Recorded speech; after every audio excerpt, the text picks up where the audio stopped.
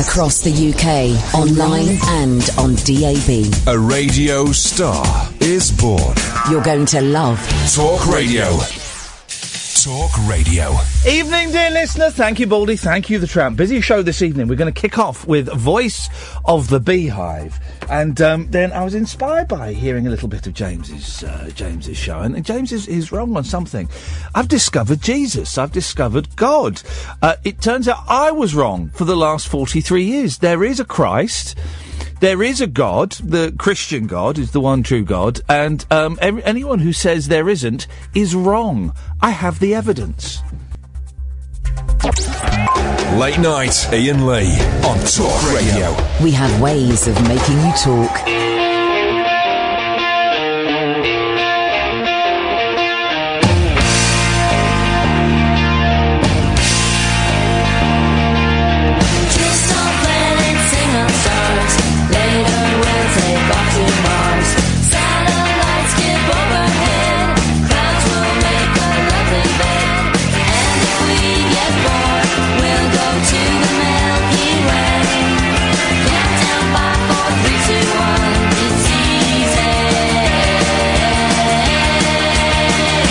Jump this way,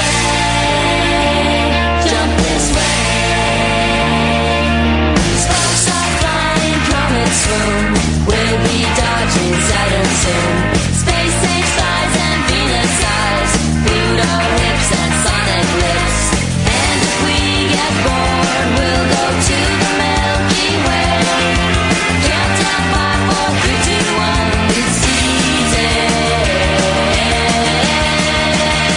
So jump this way, jump this way. It's so easy, so jump this way. It's so easy, so jump this way.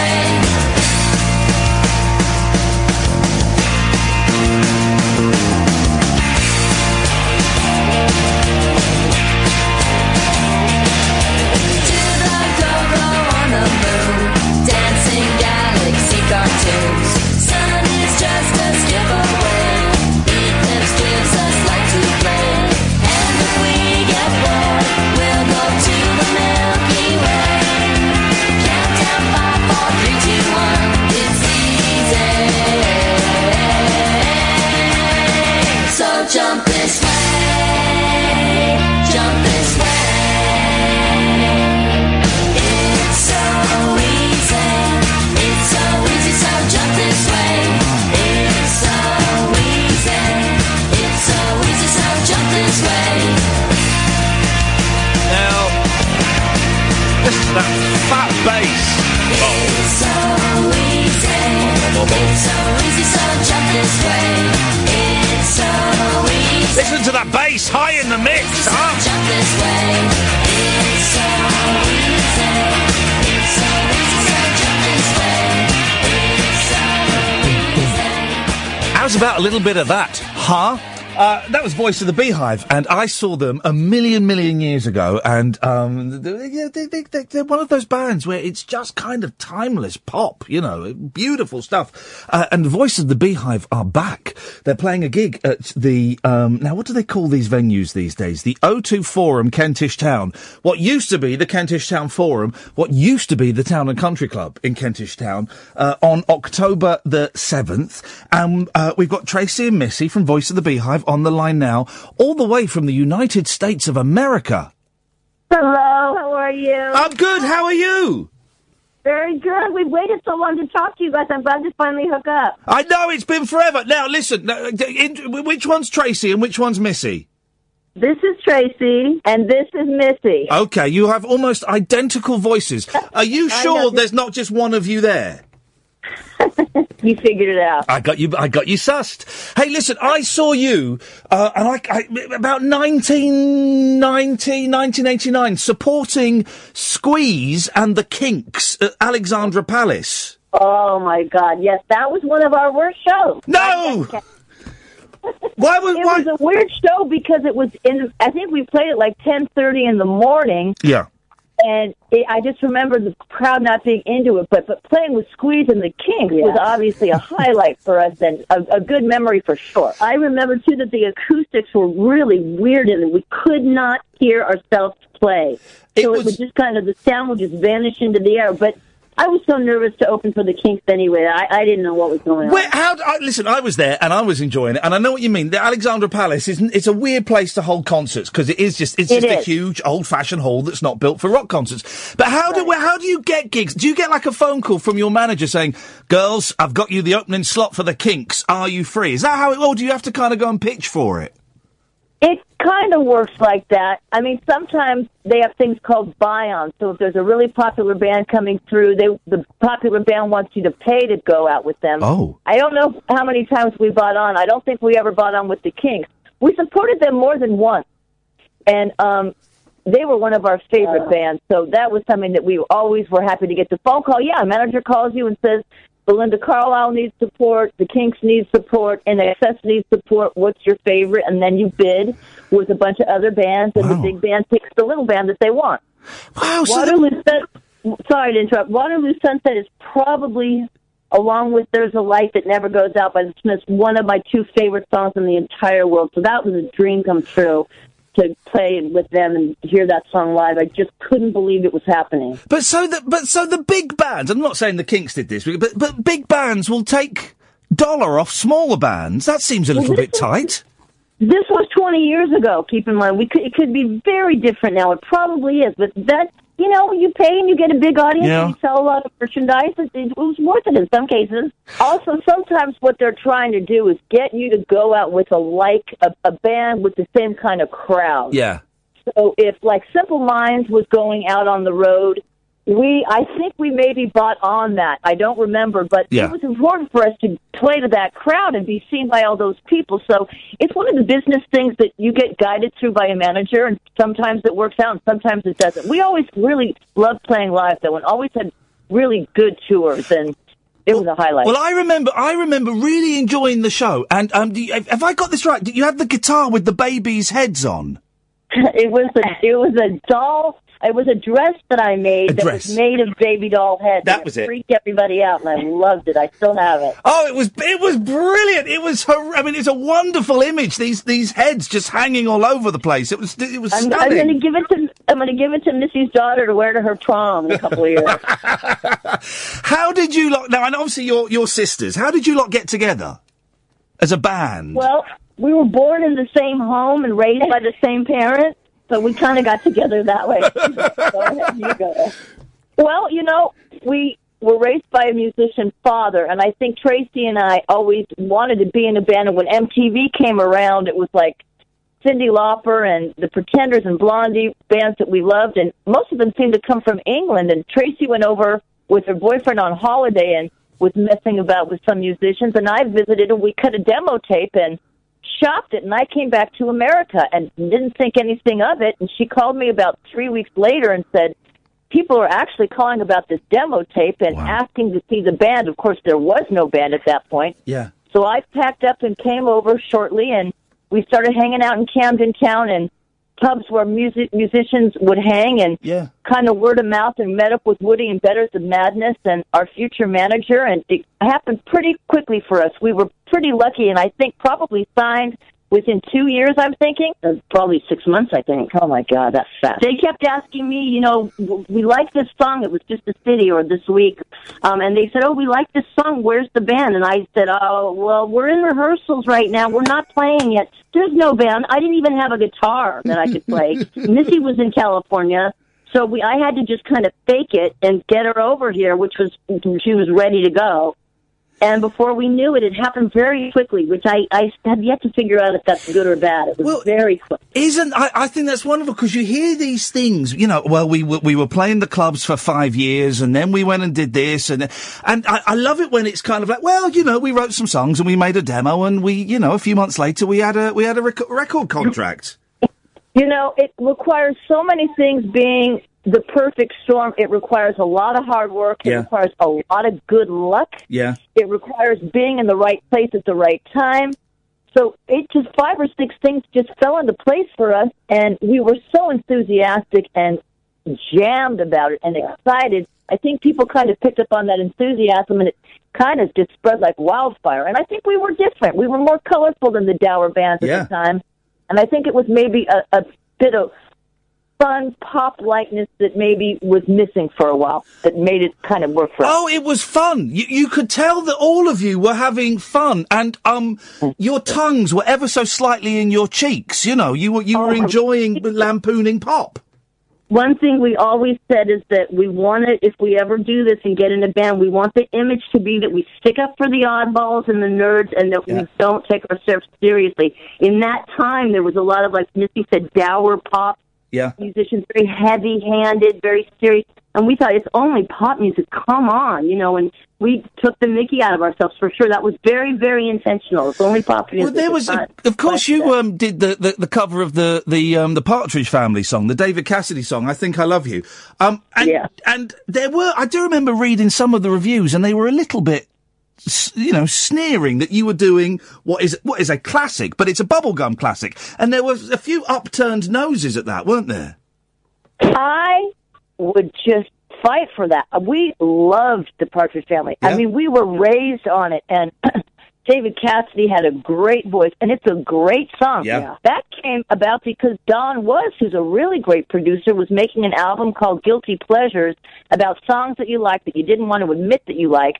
And asked us to do it. We went out to California, which was fun and exciting, and it absolutely was, I think, our biggest hit in Australia. It went top 10, and the difference between a top 10 and a top 20 is really, really, really big. So it gave us a lot of opportunity, and I love that song. I love that video. All our friends were in it, and if you're going to cover something, at least cover something that you really, really like. Well, listen, you're talking to someone who's the biggest Monkees fan in the world, so I love all that stuff. I love all that, and it was just that joyous feeling that I think pop should be about joy, you know, and upbeat, and you captured it perfectly. How big were you? Because it was only sort of fairly recently after the event that I realised, you know, that I found out that you formed over here in Camden and were part of the Camden scene. How big did you get in the States? What kind of what were your sales like over there?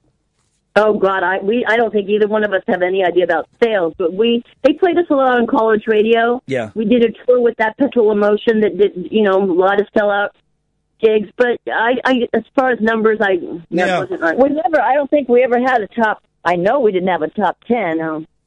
You know, we cared so much about making it in Europe and being in England at the time. When we left America, it wasn't like we were trying to get back. Right. And we probably should have nurtured the American market more. You know, I think we were bigger in Europe than we were in America. I could be wrong. The money is in America, but the credibility for me, in my eyes, was in England for sure. When did it... listen, we know you got the gig coming up in October, and we're going to plug the hell out of that, and I'm going to do my darndest to be there. And I know that you've kind of had... You better be there. Oh, I'm there, baby. I'm going to be stood at the front, just staring you out, both of you out. And I know you've had a couple of kind of get-togethers, but when the first time it ended, what was the point when you went, nah, let's call this a day, let's knock this on the head? Well, I know that Tracy was becoming increasingly disenchanted with life on the road, so I can throw that in there. You can only watch her hate going on the road so much. It just wasn't fun for her anymore.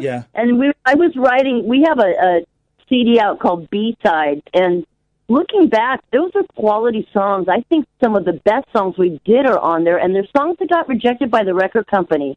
And after a while, it's like, well, I like this song and you don't, and you want another song and another single, and you want me to write a certain way, and we're just not agreeing. And then our label dropped us, and we went to another label which saw less of our vision. And because the boys had to make a living, they had to go get a wage somewhere else. So it naturally lived its life and ran its course. And I didn't want to beat a dead horse, and I hated touring. I hated it. I can't wait to do this one gig. But as far as being on the road for months and months, I wasn't that animal.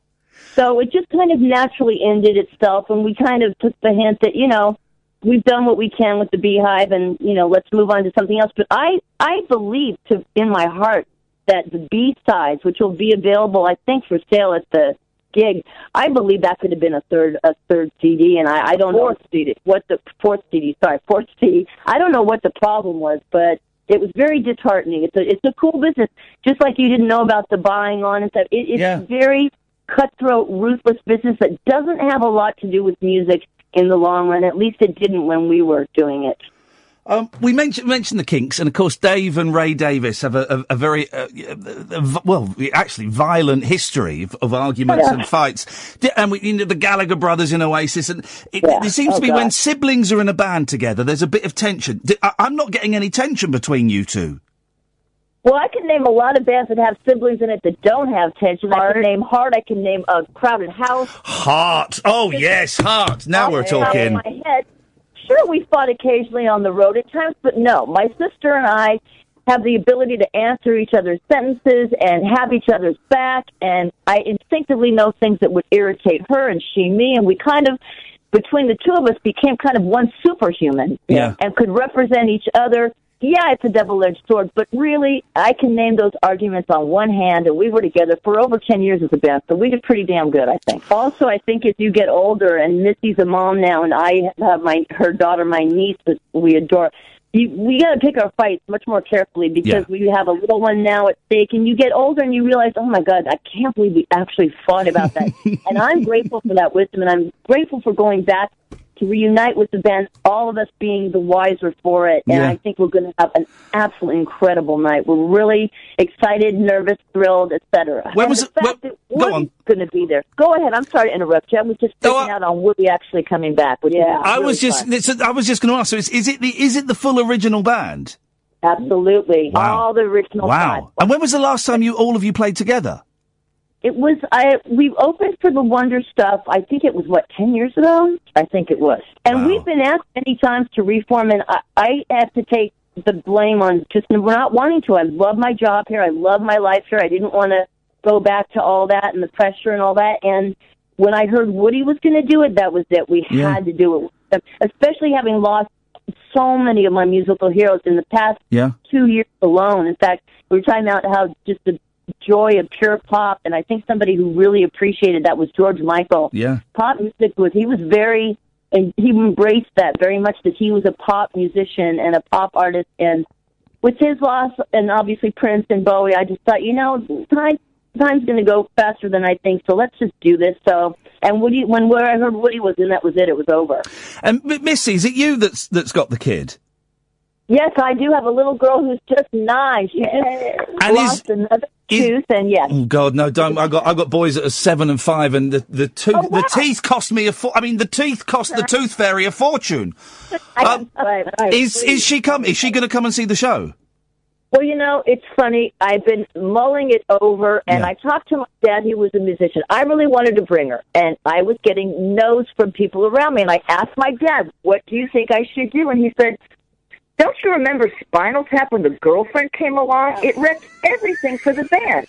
So I think, honestly, it might be a little bit selfish if I bring her because I don't want her to be neglected, and I think it might inhibit some of the band in terms of their just letting loose. So I don't think she will go, but I'll make a video for her. It's also funny because this is Aunt Tracy now. Hello, Tracy now. It's funny because we wanted her so badly to, don't you want to see us on stage? And don't you want to see what we do? And she's like, am I going to have to sit alone for an hour while you play?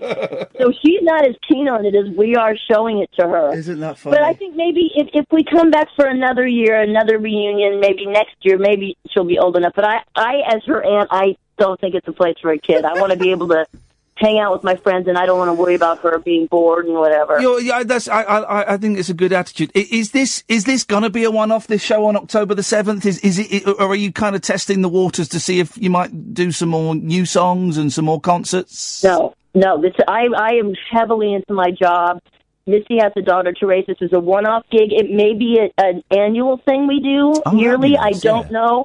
But that's the most we can say. And there may be a warm-up gig. We're not sure. But this is a one-off. And I don't want to give people the impression that there's a new CD coming out or that we're going to be touring. We're not.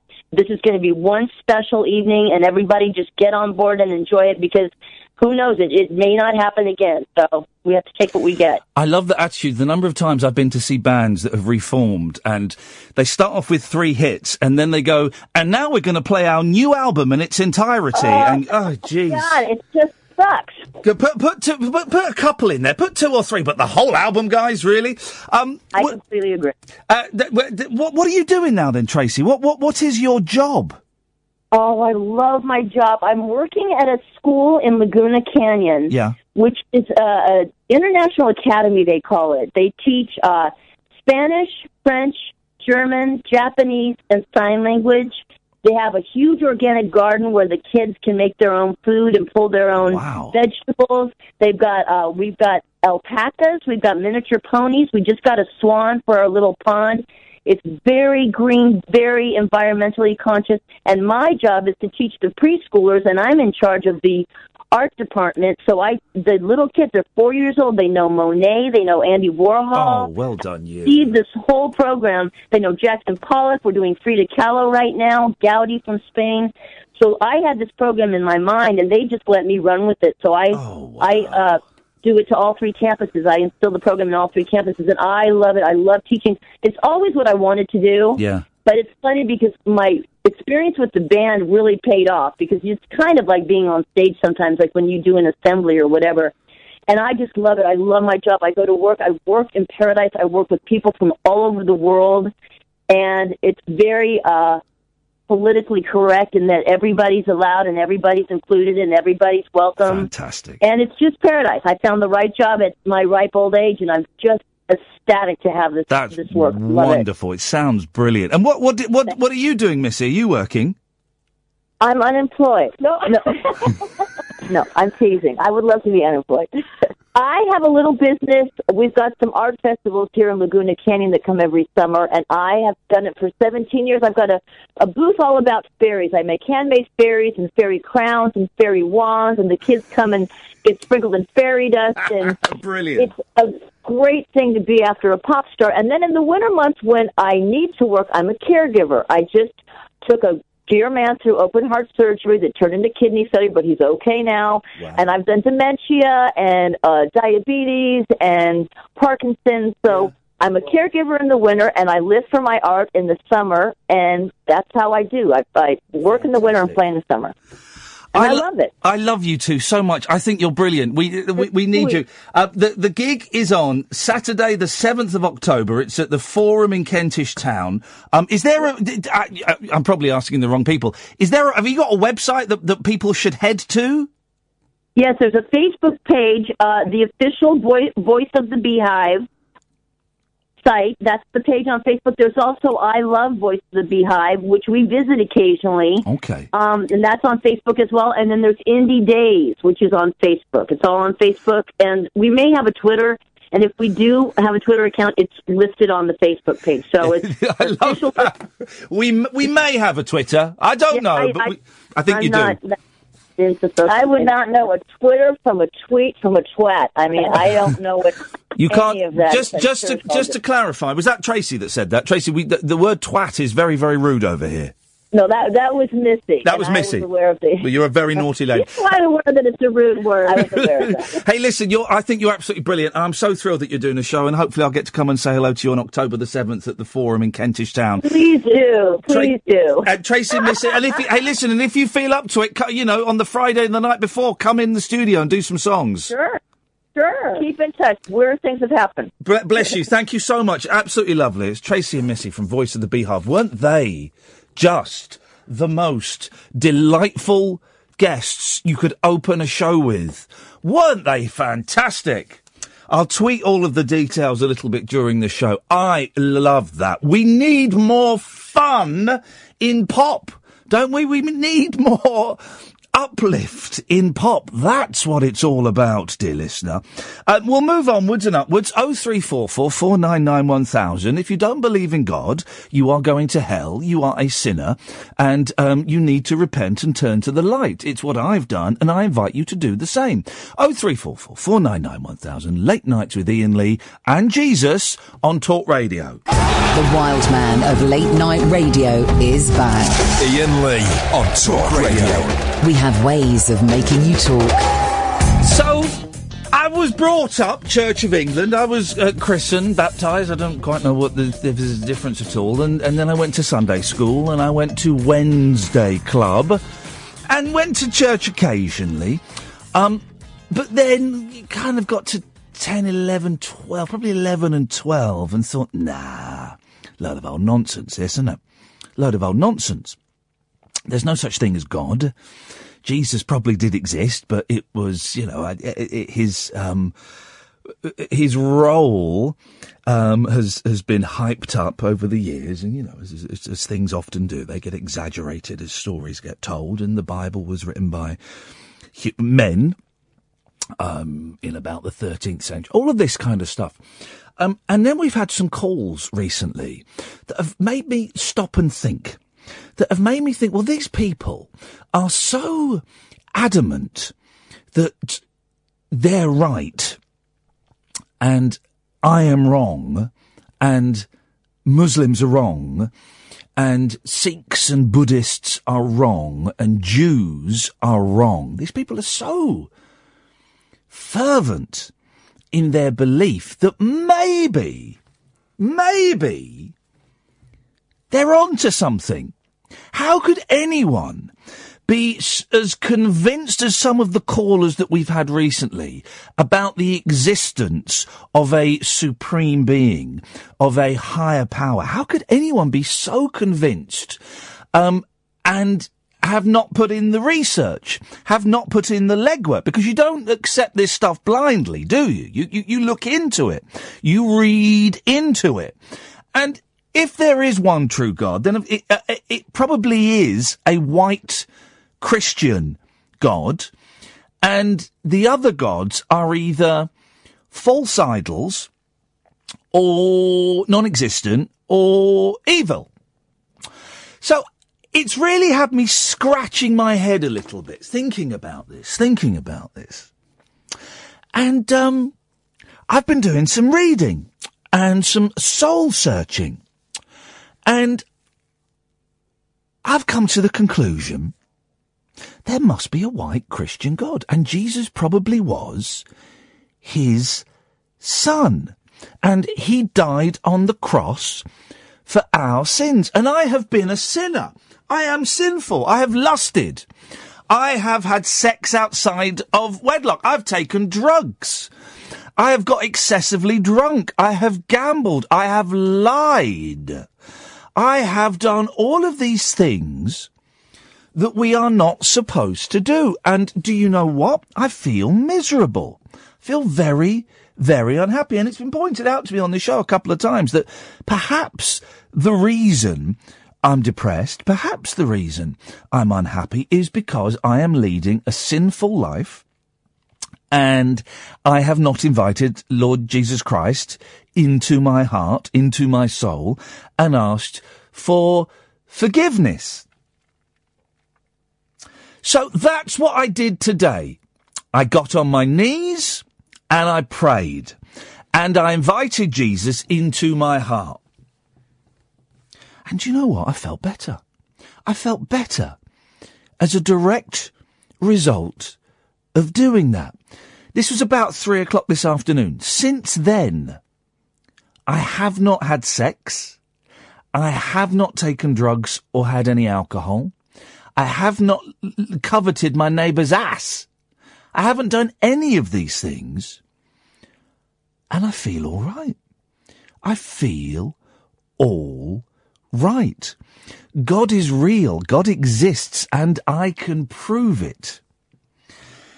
Science has proved that there is a God as well. This is true. I was looking online and reading through some bits and pieces because you want to research these things. And I vaguely remember a story earlier on this year that I saw in one of the newspapers, and I found it from January, the end of January. Scientists, this is for all you science buffs out there who say, well, there can't be a God because science disproves it. Well, that's completely wrong. Scientists use mathematical calculations to prove the existence of God. This is from The Express on January the 23rd of this year. Scientists have confirmed the existence of God after proving a mathematician's theory which suggests there is a higher power. So, everybody who argues, and I used this argument before in the past, everybody who argues, well, there can't be a God because science. How do you explain science? Science proves there is no God. Au contraire. Science proves there is a God. We read a bit more of the story. 2 computer scientists have proved that there is a holy, supreme force after confirming the equations. In 1978, this is a real story, mathematician Kurt Gödel died and left behind a long and complex theory based on modal logic. Dr. Gödel's model, hang on a minute, let me say that again. Dr. Gödel's model uses mathematical equations that are extremely complicated. But the essence is that no greater power than God can be conceived, and if he or she is believed as a concept, then he or she can exist in reality. And then it goes on and explains the theory. That scientists have proved the existence of God. Have a look around you.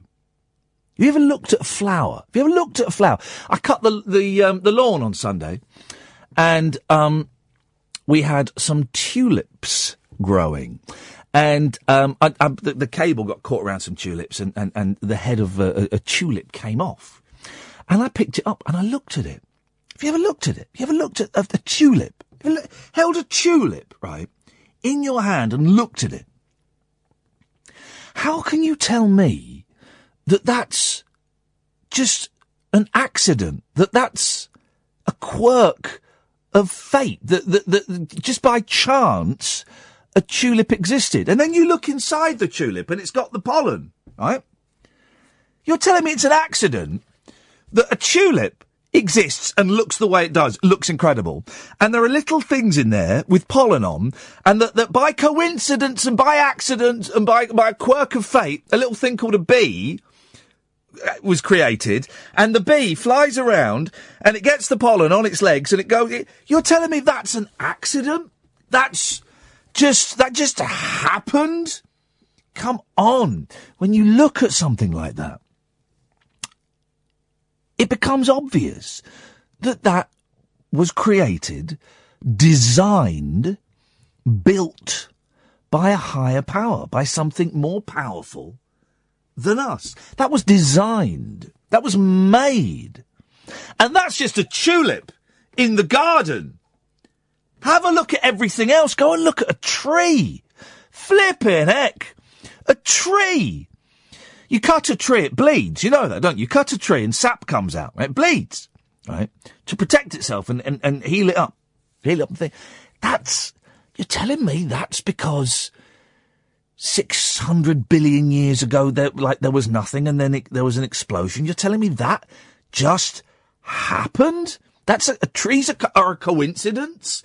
Because if it had just happened, how come there aren't half-formed sort of bushes and things that look really ugly and don't really serve any purpose? Everything serves a purpose. Everything looks like it's designed. The question, the point that really got me thinking the other day, and it's that common argument that I used to use. Aha. But what about drowning children? What about babies with cancer? You know, that terrible story, we talked about it last week, that baby, Charlie. Remember we had a woman phone up who was raising money for Charlie. Well, in the High Court today, the judges said that he is giving Great Ormond Street Hospital permission to turn off his life support machine. And people will look at instances like that and say, well, that can't be a God. There can't be a God because of that. Well, moving that child to one side and looking at the general picture, the starving children, you can answer that easily. That's because we have free will. That's because we have choice. That's because God has given us the gift, or is it the curse, of free will. We have enough food on this planet to feed everybody. Everybody could have enough food to eat if we chose to do so. God has provided for us enough food and water and shelter for everybody. The reason that there are kids starving in Ethiopia, the reason there are kids starving in the Sudan, it's because of us. It's because of us. It's because of you. The reason there are kids starving in the Sudan is because of you. It's a challenge. It's a test from God. And you're failing at it. You are allowing children in the Sudan to starve to death. Don't even get me started on child labour. I bought some really cheap... I bought some clothes. I bought some clothes today. There's a shop that I go to, and every now and then I get an email saying discount. And today it said 20% off sale price. I went, I'll go in there and have a look. And I bought 2 nice tops. I'll wear one tomorrow. In my head, when I bought it, it's going to make me look like an 18-year-old French student. You'll see it tomorrow, Catherine, when I wear it. It's going to make me look like an 18... I thought, but that's nice. And I bought another top, collarless kind of T-shirt thing. Yes, stripes. And I got these 2 tops. They were reduced. And I got them with all the discounts and the sale. I got them for 15 quid the pair. 15 quid the pair. And I got them home and they're made in Vietnam. Made in Vietnam. Quite possibly by kids. Quite possibly by kids getting 10 pence an hour. Your smartphone.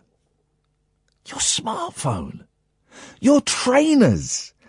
Made by kids. Made by kids. And there goes my phone buzzing now. Made by kids. For 10 pence an hour. Kids in awful conditions. Do you remember, was it in, somewhere in India? Maybe it was Bangladesh. Do you remember that factory about 4 years ago?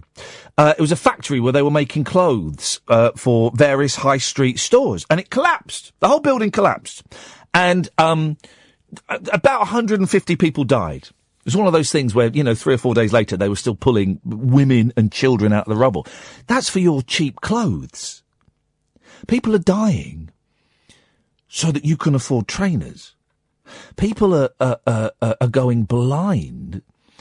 Kids are going blind because they are having to study things that are so small, working 10 pence an hour, so that you can have the latest, smartphone watch type. That's what we're doing. So you talk about kids starving in the Sudan. You talk about kids suffering in India. You talk about, it was Bangladesh, 117 dead in 2012. You talk about, child labour, child slave labour. It's your fault. God has given us a choice. And we have chosen the route that exploits and punishes children. Kids dying of illnesses. Sad, of course it's sad. But who are we to say that that's not their purpose? That their purpose is to exist, to get ill, and to pass on to a better life. It sounds harsh and it sounds cruel. And 2 days ago I would have felt terrible saying that. Today I can see it. Because all the people around that child, the parents, the siblings, the doctors, the nurses, everybody's learning a lesson from that child, from that sacrifice that child is making. They're learning stuff. We are becoming better souls because of these poor souls that don't last very long, that get an illness. And through their suffering, we learn palliative care, and we learn treatments, and we progress science, and we get further. And when those children die, they can go on and save other lives. A child dies, they can save 5 or 6 lives. Imagine that. And when they die, they, of course, go on to a better place. They go on to eternal salvation. They go on to sit closest to God himself. I can't wait to die. I don't want to die, but I can't wait to die because I know that death will be infinitely better than this place, and this place is pretty darn good. 0344 499 1000 is the telephone number. You're what's wrong with the world. You have a chance to repent, to change your ways and help make the world a better place. If you are of a different faith, if you're Jewish or Muslim or Sikh or Hindu or Buddhist, well, isn't it time that you realise you're worshipping the wrong God? You're worshipping the bad guys. There's only one God, and it's the Christian God. 0344 499 1000. Late Nights with Iain Lee on Talk Radio. The wild man of late night radio is back. Iain Lee on Talk Radio. We have ways of making you talk. And another thing that proves the existence of God, and I could do this all night. Angela, I'll come to you in a second. 0344 499 1000. Another thing that proves the existence of God. The banana. Isn't the banana amazing? It's perfect. It's ready meals, ready to go. It's an eye-catching colour, so you can spot it. It's got its own protective wrapping, which you can peel off, and it's the perfect food to be held in the human hand. Beautiful. Bananas prove that God exists, and you can't disprove it. 0344 499 1000. My God's better than yours. Angela's on the line. Good evening, Angela. Evening, Ian. God bless you. Yeah, right. Do you really want me to believe in that? After the week I've had this week. You've been tested. No. He's been testing you. No, he ain't been testing me at all. I've been testing it. I'll tell you what, Ian, no. I'll give you a clue, shall I? I've faced death several times for the last 4 months, but I'm still here. And I'll tell you for one thing, he's a freaking alien. Why don't you see that he does not exist? I've lost a dear friend to cancer this week. I'm sorry to hear that. You want me to believe in a being? Oh, I've had this all my life. I said, I can shout you the Bible down to teeth if you like. But I tell you what, you don't mention women prophets. It's always about male prophets. There's a women prophet called Ruth, and there's a women prophet called Esther, and Jesus came out of Mary's bits. So get that one and stick it. Why are you so... Well, I don't understand what... I don't understand. I'm sorry about the loss of your friend. That's terrible. I don't understand your anger about women. Because you and Ken, all you males, you prophet, do the prophet bit, and you say, you don't mention anything about the female prophets. There's loads of them. Well, give me I've only been a Christian for about 12 hours. Yeah, 12 hours. But I know the Bible better than Ken put together. Well, if Ken, if you're listening and you want to have a Bible off, then 0344 499 1000. I'm not going to go at you, Ian. But you are a little bit, but I forgive you. I'm not going to go at you, Ian. But I'm just about fed up with this religious crap. Hello, Angela? She's put the phone down there. Well, Angela, I'm sorry to hear about Angela's loss. But she has had a very upsetting week. I like to think that her friend is in a better place, and it's always very, very sad when someone passes. Of course it is. But I do like to believe in the afterlife. I know that a lot of people get a lot of comfort from that. I didn't quite understand the point about the women. I didn't quite understand, because there are women in the Bible. Of course, Mary Magdalene is in the Bible, but God is male. Is referred to as him and he, so we know that God is masculine.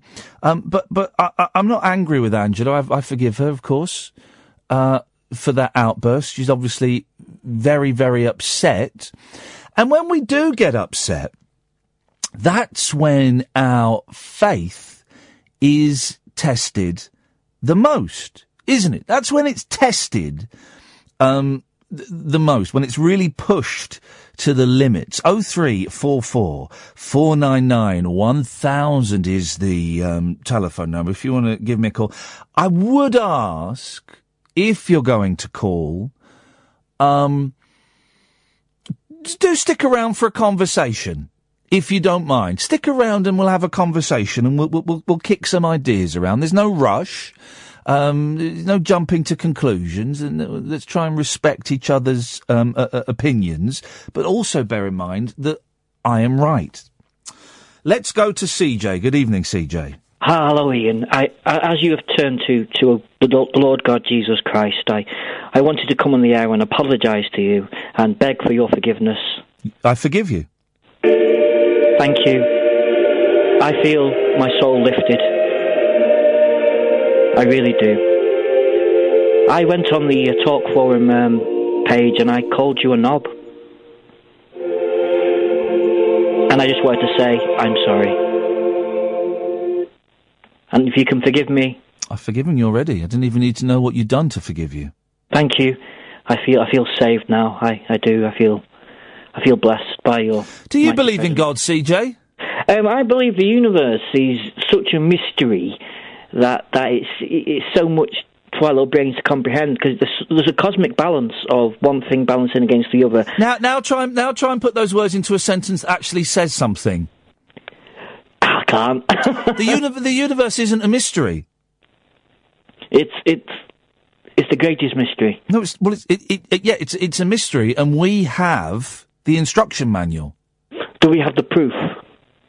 What proof do you need? Have you read the Bible? Yeah, it's the instruction manual for life and the universe. I like the quote in there that says, "If you are layeth with a man, thou shalt be stoned." And I will say, where exactly is that quote? Oh, I'll have to find it. No, because you've made it up, and that's fine. But because I know that I'm right, and this is the joy of this. Now I get it. Now I know that I'm right. But people making jokes and prodding me with their finger and making fun, it doesn't bother me, because I forgive you. Because you forgive us. You forgive us. Yeah, I forgive you, and I pity you. I pity you. I feel your light flowing through me. Okay. I do. I feel sorry for you. I feel your grace. Okay, you're not listening, are you? No. No. Well, try and listen, because you might learn something. You might learn something, CJ. You never know. I'm trying to save your soul. Trying to save me. It's quite a big thing I'm doing. From my many, many, many sins.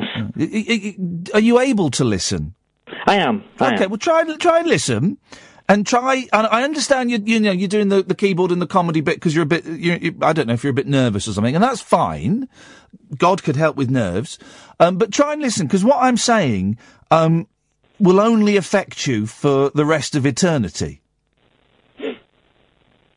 I know, but hell sounds pretty good, fire and brimstone and it sounds great. I really pity the fact that you're unable to listen and engage, and that really saddens me. 'Tis sad, 'tis. But see, you're not even listening to that. Why is that, do you think? Why have you got this defence mechanism kicking in? Oh, the Lord works in mysterious ways. No. Just try and answer it. Just take a few seconds and try and answer it seriously. Why? What are you scared of? Religion, I think it's a dangerous game. I think it's caused so much suffering and pain in the world. No, it hasn't. It hasn't caused any suffering, hasn't caused any pain in the world. That's man that does that. That's because we've been given a free will. But man choice. Created the religion in the first place. Man wrote the Bible. Man created God. So what are you scared of? Everyone's scared of something. I'd say I'm scared of life. Why are you scared of life when there is someone that can protect you and walk with you in your loneliest moments? Oh, well, I've been through trials and tribulations, I suppose, and I've never felt someone's walking with me. I felt that I've always been on my own, and that's okay. There is someone with you, CJ. There is someone, and if you ask for their help, they will give you their help. I'm going to pray for you tonight.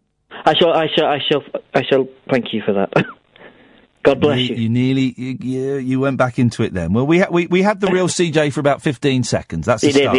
That's a start. Thank you, CJ. God bless. Thank you very much. Bye-bye. Bye-bye. Yeah, we had the real CJ for about 15 seconds. That's a start. That's a start. People are scared. Of course they're scared. But there's no need to be scared. Want to join me? Want to come and share your faith with my listeners? 0344 499 1000 is the telephone number. Late Nights with Iain Lee and God on Talk Radio. Talk Radio. 0344 499 1000 is the telephone number if you want to give me a call. If you're of faith, do phone up and share it with me. If you're not of Christian faith, but of another one, phone up and tell me why you think you are right, because I will be able to prove categorically that you're backing the wrong horse on this race. Across the UK, online and on DAB. Get an earful of unusual nocturnal emissions with radio's Lord of Misrule, Iain Lee. No relation, thank God. Unfiltered Night Talk with the original king of unconventional conversation. Late Night Iain Lee on Talk Radio. We have ways of making you talk. That's Sean Spicer, huh? He's a crazy guy. Not even Hitler resorted to chemical weapons. Forgetting, of course, the use of Zyklon B in the gas chambers. A pesticide that was highly toxic to humans and used to exterminate the Jews. But Hitler didn't resort to chemical weapons. Just a little bit of Zyklon B. Unbelievable. And then the story about the passenger on the United Airlines plane. Have you seen how they're trying to spin it now? They're trying to spin it that this guy, I think, is from Kentucky, I think, and that he may have, if not a criminal record, he is a doctor, but he is. There have certainly been complaints made against him as a doctor, and I believe he was suspended from practicing for a bit. And I mean, so why do I know this? So how is this important? Why is this relevant? It's not relevant at all, is it? Because the people that yanked him off the plane wouldn't have known about the complaints of malpractice. So, you know, you can't say it's karma. His history is irrelevant to him having his face smashed and getting dragged off a plane and humiliated in front of his wife and kids. And that is, a lot of the news agencies are starting to say, well, yes, but, boy, oh boy, I've got so much evidence against that guy. He was a dodgepot. So what? It's irrelevant. It's absolutely irrelevant. He was treated terribly by United Airlines, who have got previous. And what he may or may not have done in the past has absolutely nothing to do with it. Absolutely nothing to do with it. You can call in about those things. You can call in about anything. But this evening we're discussing religion. I was blind, now I can see. There's a line, isn't there? What was the line in the song? Oh, I tell you, a brilliant line in a song I heard. Just going off on a tangent, indulge me for a second. My boys, thank you for this, Catherine, have been listening to the Sing CD soundtrack. Really good film. It's not out on DVD until next month, I found out today. But it's a really good film. And the soundtrack is brilliant. Absolutely brilliant. And we were listening to it, and there are a few songs on there that are done by the original artists. There's a lovely Cat Stevens song. There's the Spencer Davis Group, Give Me Some Lovin'.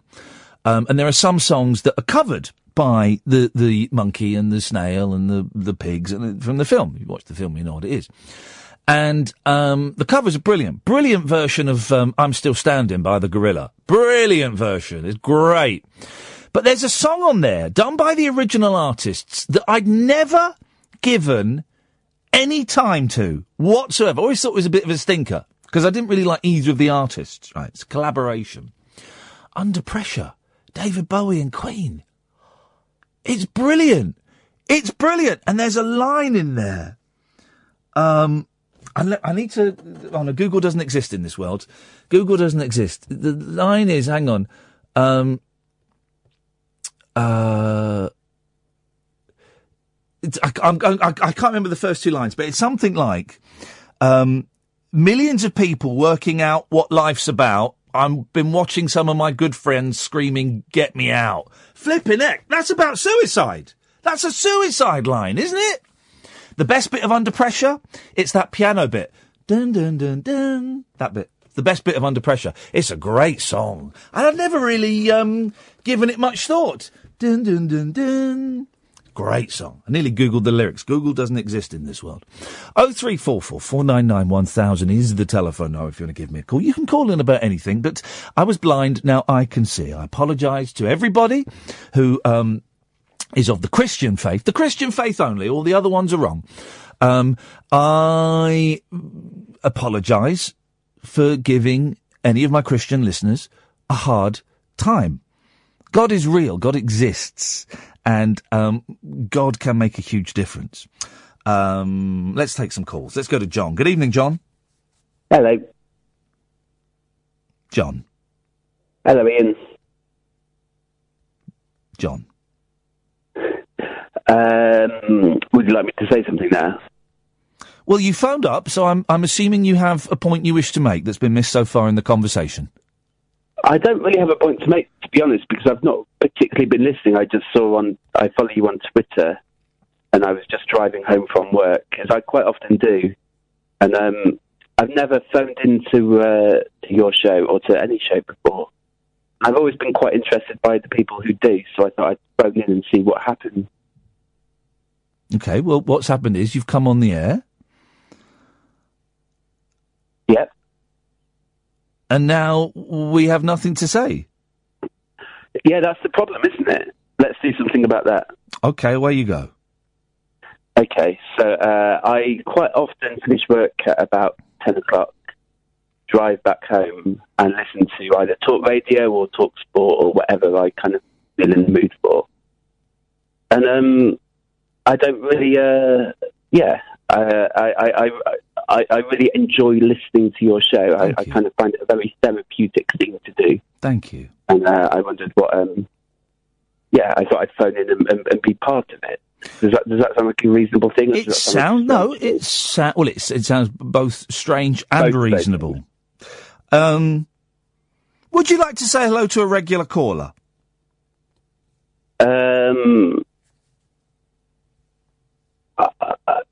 I can't think of any of the names of the regular callers at the moment. Well, then let me introduce you to Ken. Ken, say hello to my good friend John. John, this is my good friend Ken. Good evening, John, and good evening, everyone. God bless you all tonight. Yes, John. Hey, Ken. John, have you heard a bit of the discussion that Iain has been speaking about, John, earlier, about the Christian faith, about Jesus Christ, the Son of God? Have you heard what he was discussing? No, not really, to be honest, mate. But I'm quite happy to have a little to chip in. Yeah, well, I phoned up Iain here. I think he's just pulling a trick here. But however, he did mention something which is very true. He mentioned the fact that, for example, there's people, young kids, male and female, starving to death in the world, and God has provided enough food in the world to feed everyone, but because of man's sinfulness and greed, we refuse to feed the poor. So God is not to blame for any of the problems of the famine. We are to blame. We refuse to help them because we are selfish in our hearts. So Iain was correct in making that statement, I believe. Yeah. What do you think, Iain? Do you go right there? That sounds totally logical. Yeah. Yes. Well, there is a problem in the world, David, isn't it? John. Oh, I'm sorry, John. John, sorry. There is a problem in the world, John, as Iain said, and the biggest problem in the world is our sin. We're all sinners. That's what the Bible teaches. Are you a sinner, John? Well, yes. I am. But, I am. I'm a 10% sinner, I think. What does that mean? I would say I sin 10% as much as the average human being. What, so the average human being sins... You do 10% of the sin of an average human. Yeah, it does sound a bit extreme, doesn't it? It does. Maybe I'll up that a little bit. Well, you do the sin that is appropriate for your life, and how does that leave you feeling? Empty, I bet. Empty and afraid. What, when you do a sin? Well, no, knowing that you are sinful.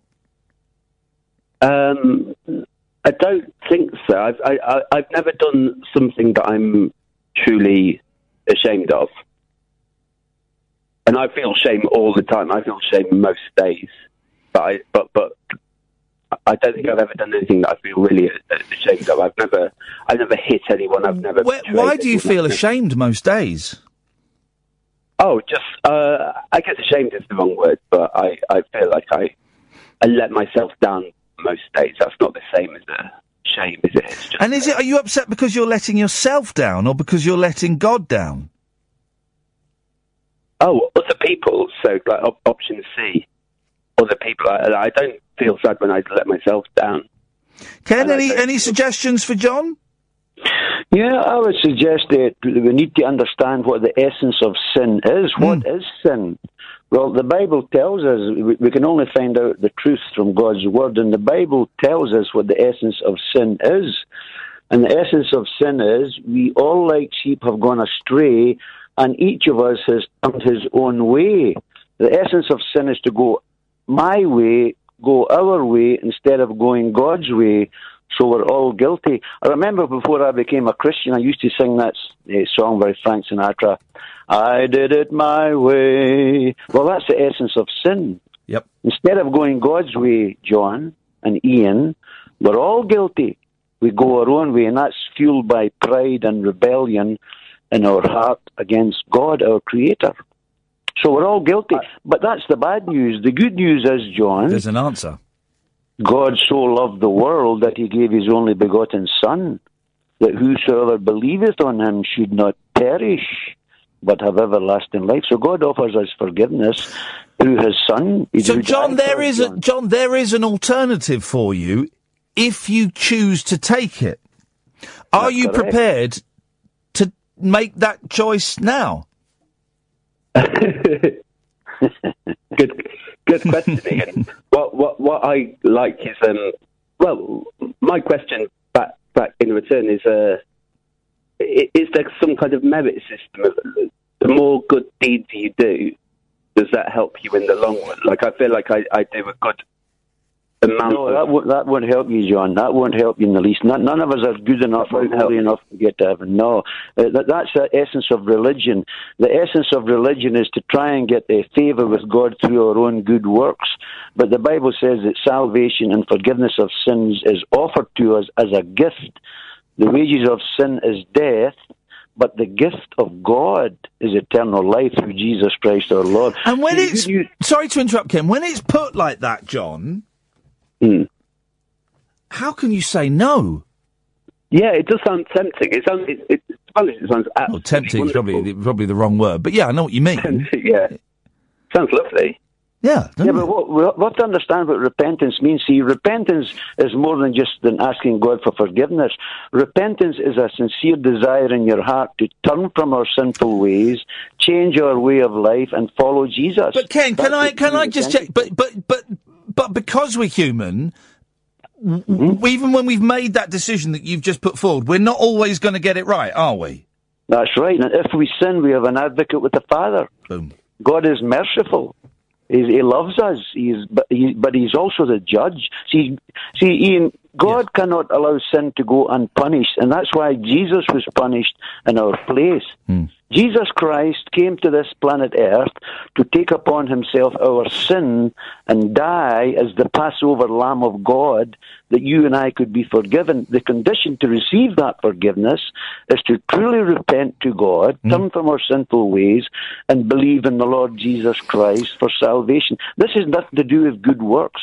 It's about faith in Christ and a genuine desire to turn from sin. John, I'm getting the idea... And correct me if I'm wrong, I'm getting the idea you're not fully convinced on this tonight. I find it quite interesting. No, I'm not fully convinced, but he's painting quite a binary... well, it is. It is binary, and now we've had binary defined on this show last week. All of our listeners know it is a binary choice. Yeah, so could I suggest something here, Ian? Go on, Ken. Could I suggest something to you, Ian and John? Yes. This is a very serious business. For example, when I worked in Canada, the first person who testified really of Jesus to me was the foreman on the building site. Mm-hmm. And the first thing he said to me, John, was at lunchtime, the first day I worked on a job in Windsor, Ontario, he came up to me and he said quietly, he said, Ken, he said, Jesus loves you and he's concerned about you. Now, I just disregarded that at first, but I began to think about that. And what happened was it caused me to start to pray to Jesus and help me to ask him to help me understand who he is. I started to pray. And that went on for about 3 weeks, and I was reading the Bible. And then one night after a Bible study at the foreman's house, I was driving home in my truck up the highway in Windsor, Ontario, and God spoke to me in my truck. And he said to me, Ken, Jesus loves you and died for you. And when that word came right into my heart, the conviction of sin came on my heart, and I asked God to forgive me of all my unbelief and my sins. And that's when I was converted to Christ, born again on the highway. John, it's got to be worth a punt, hasn't it? Hasn't it? Yeah, but no, it's worth a punt if you are living a bad life and you want redemption. Well, by not having Jesus in your life, you are living a bad life. Well, if you are living a very medium average life, Still sinful. You're still exploiting. You got a smartphone, yeah? I do have a smartphone, yeah. Yeah, but you're exploiting child labour somewhere in the world, so that's quite sinful. Yeah. Yeah. Well, here's a thought for you. Here's a thought, John. Have you ever told a lie in your life? If I'm He's honest, totally got you there. No, don't say you've never told a lie, because that's a lie. That is a lie. So what is if you want to kind of make it into a more kind of like logical conversation, I like to think of myself as someone who does more good things than bad things. Yeah, but it's not like, all right, I've done 7 good things today, so I'm allowed to do 3 bad things, because I'm still in credit by 4 good things. That's not what it's about. It's about trying to make everything as perfect and as good as possible. I think that is sort of what it's about, mate. What, doing 7 good things so you can do 3 bad things? Wow. I've never thought of it in that way, but... John, listen, I'm going to move on.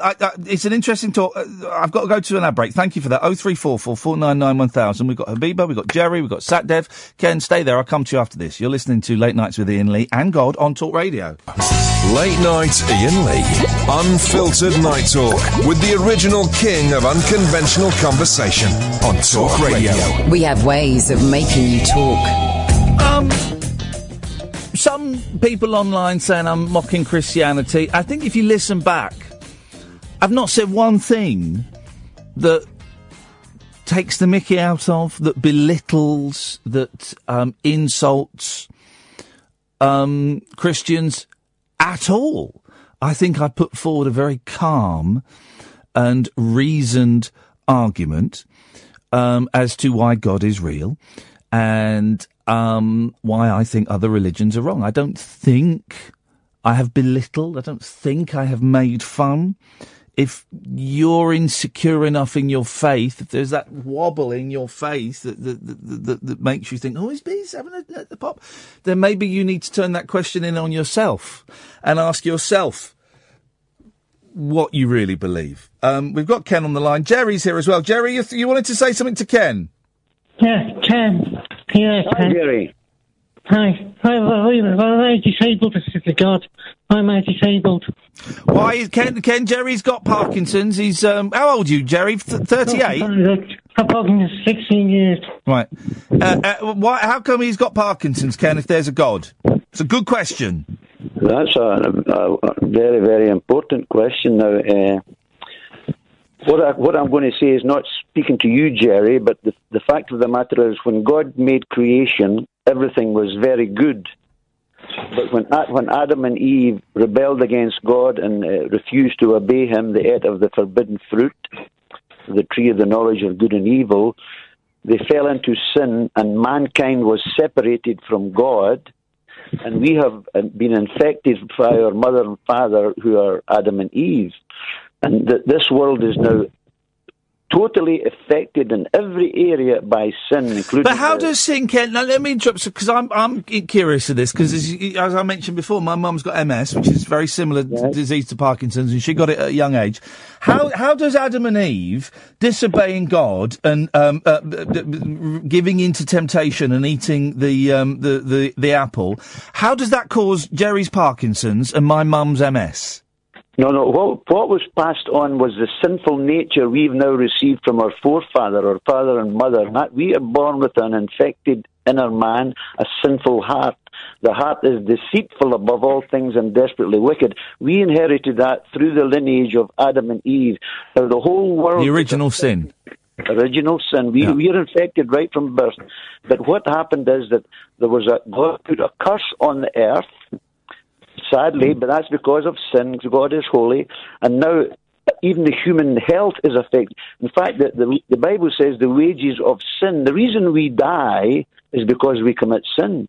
The wages of sin is death. Man was not created to die. No, in the Bible, what was Noah when he died? Noah was about 900 odd, wasn't he? Yes, he was over 900. Yeah. But, Gerry, all I can say to you, Gerry, is only God can answer these things the way you like it to be answered. My understanding is that because of sin, our health is affected and disease has come upon God's creation. Now, Ken, you may or may not know the answer to this, I don't know. If Gerry were to become Christian and to invite Jesus into his heart, would God be able to either cure his Parkinson's, or would he make it easier for Gerry to accept his Parkinson's? I think the latter position there would be the one to accept, Ian. But however, the main thing that God wants to heal us is our heart, the inner man. See, our hearts are deceitful and wicked, and God wants to give us a clean heart. And we only receive that when we repent of our sins sincerely to God, desiring to forsake sin, and we trust in Jesus Christ alone for salvation. Then when we do that sincerely, God gives us a new heart. So, Gerry, you can get a new heart, but I'm afraid your knackered, wobbly arms and legs, that you're stuck with them. Tin Man. Say that again, Gerry. No, the Tin Man. The Tin Man? Yes, the Tin Man is. Many people have interpreted that story as Maybe he's been taken to the yellow brick road. Yeah, interpretation of the Bible. Yeah, the Tin Man. Gerry, listen, Gerry, please. Listen, life is very short. I'm 71 now. I don't have much longer to live. I'm going to die. You're going to die. The main thing is to think about eternity. There's an eternity ahead. If you will turn from sin and believe in Jesus, when you die, Gerry, you will go to be with Christ forever. Put your thoughts there. And he won't have Parkinson's. Hang on, Gerry. He won't have Parkinson's in heaven, or will he? No, he'll be completely healthy. We're given a new, wonderful body at the resurrection in heaven. It's going to be absolutely wonderful. Gerry, listen, thank you for that. I'm going to say that because we'll take one more question for you, Ken, and then we'll move on. Habiba's. I have a question for you, Ian, too, please, if you don't mind. Well, yeah, let's take this question, Ken. Then, of course, you will. And I need to have a quick word with you as well. Habiba, you're through to Ken. Hello, Ken. I'm not taking the mick in any way. I genuinely want to know.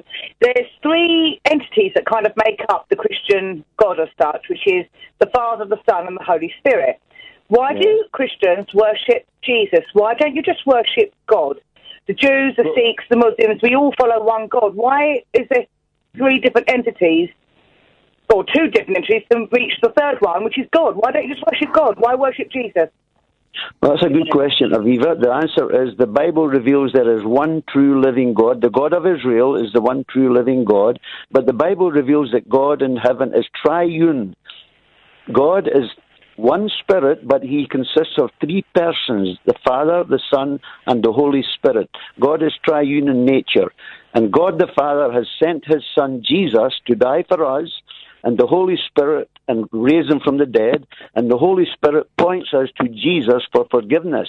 So God the Father, God the Son, and God the Holy Spirit are involved in salvation, but there's only one true living God who loves us. But he is holy, and our sin separates us, Aviva, from him. So for you and I to get reconciled to God, we must deal with the sin problem, be honest, admit our sin to God, and ask forgiveness. Right, and so you do that through Jesus. Hang on, Habiba, calm down. There's less of the attitude. Through Jesus. Speak Right, to him. so Just you speak never to him. actually directly pray to God. You always pray through Jesus to get to God. Well, Jesus said, no man cometh unto the Father but by me. That's Right, the words of I'm with you. Jesus. Does that clear things up for you, Habiba? It does indeed. Thank you very much. Have a good evening. Thank you, Habiba. Ken, you want to go on? You want to ask me a question, Ken? Go on. She's gone now. All right, Ian. Listen, Ian, I appreciate you taking time to allow me to speak here. But you said that today, were you joking when you said you knelt down and you prayed and you asked God to forgive you? No. I knelt down and I prayed and I asked God to forgive me. Wonderful. Well, if you've done that sincerely, only God knows our heart, and you truly believe that Jesus died for your sins and rose from the dead, then God heard your prayer. If it's sincere, I don't know. You know. Oh, listen, I am open to trying as many new experiences as possible, and I did it, Ken, and I did it, and I was sincere, and I would like to apologise for the way that I have spoken to you in the past. No, don't worry about that, Ian. Don't worry about that. That was wonderful. Have you prayed that? I've been praying for you, and I'm sure that other Christians who listen to the show who pray for you, James Whale, Asher, and the folk. We love folk. All we're trying to do is... Did you say the Pope? Other folk. Oh, I thought you said James Whale, Asher, and the Pope. I thought flipping heck. But listen, yes. See, I am a sinner saved by the grace of God. I'm not better than anybody. Now that I've received my forgiveness by the grace of God through Jesus, all I want to do now is tell others they can also receive the same grace and forgiveness and be reconciled to God and get to heaven when they die instead of going to hell. Ken, I appreciate you sharing your thoughts with us, and we'll speak again soon. God bless you, Ian, and everyone listening. Bye-bye. Good night. Bye-bye. We've got Satdev, we've got Graham lined up. You can join us as well. 0344 499 1000 is the telephone number if you want to give me a call. God is real, God is love. Phone up and tell me why I'm wrong. The wild man of late night radio is back. Iain Lee on Talk Radio. We have ways of making you talk. Graham, I'll come to you in a minute. Satdev has been waiting for an age. Good evening, Satdev. Hello, Ian. How you doing? Good, thank you very much. Better than I have been. Good. Just a quick one. I'll come on to the God subject in a moment, but you're selling the GameCube. No, is it GameCube? GameCube, yes. Yeah. How come you're selling that? Well, because it doesn't work on the LCD TVs at work.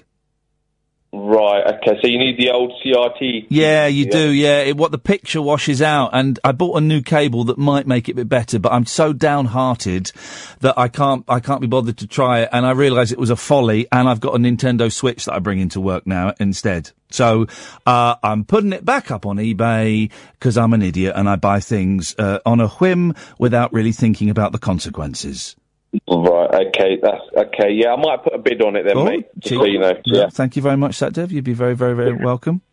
Yeah, because I'm quite into retro gaming. I bought the SNES, the Super Nintendo. It's a great machine. I tell you the problem, what it is, and it's a known thing, is that by plugging it into an LCD TV, the picture washes out a bit. So you can sort of play it, but it looks quite bleached. And and the GameCube is full of, indulge us for a second, dear listener, we're having a geek out. It is, one of the richest, most colourful games machines ever made. And I just played it and it was fun, but it broke my heart. And, I felt like an idiot. So, I mean, it cost me 55 quid and then I bought some extra games for like about 15 quid. So, I just want to get rid of it because I'm an idiot. Cool. It works, but I'm an idiot. All right, mate. Well, I might put a bid on it anyway. Well, if you do, that'd be great. Cool. So, the God subject then? Yes. Okay, so, are you a Christian then, are you, Ian? I'm not totally sure what that means. In the context of religion, like people follow a certain religion. Yes. Were you born into Christianity? I was born Church of England. Yep. I rejected it. Yeah. And now maybe I'm embracing it again. Right, okay. So are you being sort of honest when you say the Christian God is the only God and all other religions are wrong then? Yes. Is that what you're saying? Yes. So if you were born into another religion, would you still think that then? No, I would hope that I would find my way to Christianity. Right, I'm with It's you. the Even essence. though- It's the essence of religion, isn't it? That whatever religion one is, one thinks that the other religions are the wrong ones. That the other people are praying to the wrong gods, and so I'm lucky that that I was born into the correct religion. Right. Okay. So, what I'm quite fascinated about the subject of God, and I sort of watch quite a few videos on YouTube and whatnot. Oh yes, the old YouTube videos. Yes, yeah, yes. one of the things that I picked up from one of the videos I watched, which is quite interesting, was the guy said God is a belief, and if you believe that God exists, then He exists for you. If you believe He doesn't exist, then He can't exist for you. Oh no, it's been scientifically proven that God exists. Yeah, probably has. Then I was going to come on to because there was the God delusion, weren't there? I don't know what that is. You've not read the God delusion? No. Richard Dawkins? No. You know who Richard Dawkins is, though, don't you? I'm aware of him, yeah. So he's a scientist, and he goes down the whole evolution theory. Right. So he gives his argument, he gives his scientific argument as to why God can't exist. But another thing with God, I mean, is there? But also then a lot of people poo-poo Richard Dawkins, and he kind of knocks Islam quite a lot as well, doesn't he? He does. And a lot of people just see him as a little bit of a stirrer. That he just says things to be controversial and offensive. Yeah, mate, yeah, possibly. The other thing I was going to say, Ian, is do you think then there's different gods then No, there's one true God, the Christian God. There's one true God, yeah? Yes. The others are wrong. That's what the Sikh religion says. They said there is only one God. It's not like a white God, or Indians don't believe in a brown God, or Muslims don't believe in an Islam God. It's just there is just one God. He doesn't have race, colour or creed. God is a white man. Yeah, with blue eyes. Yeah. Yeah, come on, Ian. I know you're messing around now. He's not white, is he? What colour do you think God is? He's not a colour. That's what I'm trying to say. He made man in his own image. It's not even a man, Ian. It's a God. You don't. Well, okay. Well, explain this. Why in the Bible is he called he and him with capital letters? So obviously the Bible says that. Yeah, which is the word of God. Which is what? Was it Moses said that? Was it Moses? Sorry? Was it Moses that said that? Moses that said what? The word of God. Moses didn't write the Bible. Well, he was given the commandments or something. He was given the 10 Commandments on stone tablets at the top of Mount Sinai. That's true, obviously. Yeah, well, that is true. Yes. Right. Okay. All right. Well, obviously God made man in his own image. What do you take that to mean? So God made man in his own image. Yeah, I'm with you. So, he's got a head, he's got ears, he's got hair. That's what you're trying to say. That's what God is, and like a man, basically. So if you made... hang on. It's from Genesis. I'm going to quote you the Bible from Genesis, Go on. right? Go on. Genesis 1:27. Then God said, "Let us make man in our image, according to our likeness, and let them rule over the fish of the sea, and over the birds of the sky, and over the cattle, and over all the earth, and over every creeping thing that creeps on the earth." God created man in his own image, in the image of God. He created him. It doesn't get any more explicit than that. What about women, then? Yes, he created Eve from Adam's rib and a bit of dirt. Yeah, so is a woman not an image of God, then? No, but if you read the Bible, listen to this. God created... The clues are here, right? Go on. Genesis 1:27. The clues are here. Mm. God created man in his own image. in the image of God, he created him. Male and female, he created them. No, you said he created him. I'm quoting the Bible. Yeah. I stopped the quote the first time after him, but immediately after that it says he created him, male and female, he created them. Right, I'm with you, so it does say that. All right, well, if that's what it says, then it must be true then. Yeah, it must be. Satdev, thank you very much indeed. And have a little cheeky look at my GameCube on eBay. 0344 499 1000. Graham, you'll be up next. Late night Iain Lee. Unfiltered night talk with the original king of unconventional conversation on Talk Radio. We have ways of making you talk. I'm enjoying this tonight. Oh, busy switchboard. Lots of you want to talk about this. 0344 499 1000. With the Bible, with faith, you can prove anything. Graham's on the line. Good evening, Graham. Hello, Ian. How are you? Good, thank you, Graham. Excellent. No, the reason I was ringing up is because I was having problems because with the chap in the conversations tonight, I've never chosen a religion, and obviously I can see now in the end, in the distance, I can see my life coming to an end because I'm 50 now, and I don't know what one to choose. I just don't know what to do. What do you mean you don't know what to do? Well, I've got to choose one because obviously the older you get, the more you think about these things. You don't have to choose one. I know, but what's going to happen to me if I don't? Well, you'll be in eternal damnation. Well, that doesn't sound very good to me. Doesn't sound very good to anybody. I mean, you know, so this is why, I mean, I'm up to probably about 5 I've researched up to now. Which are the 5 that you've got your eye on in terms of religions?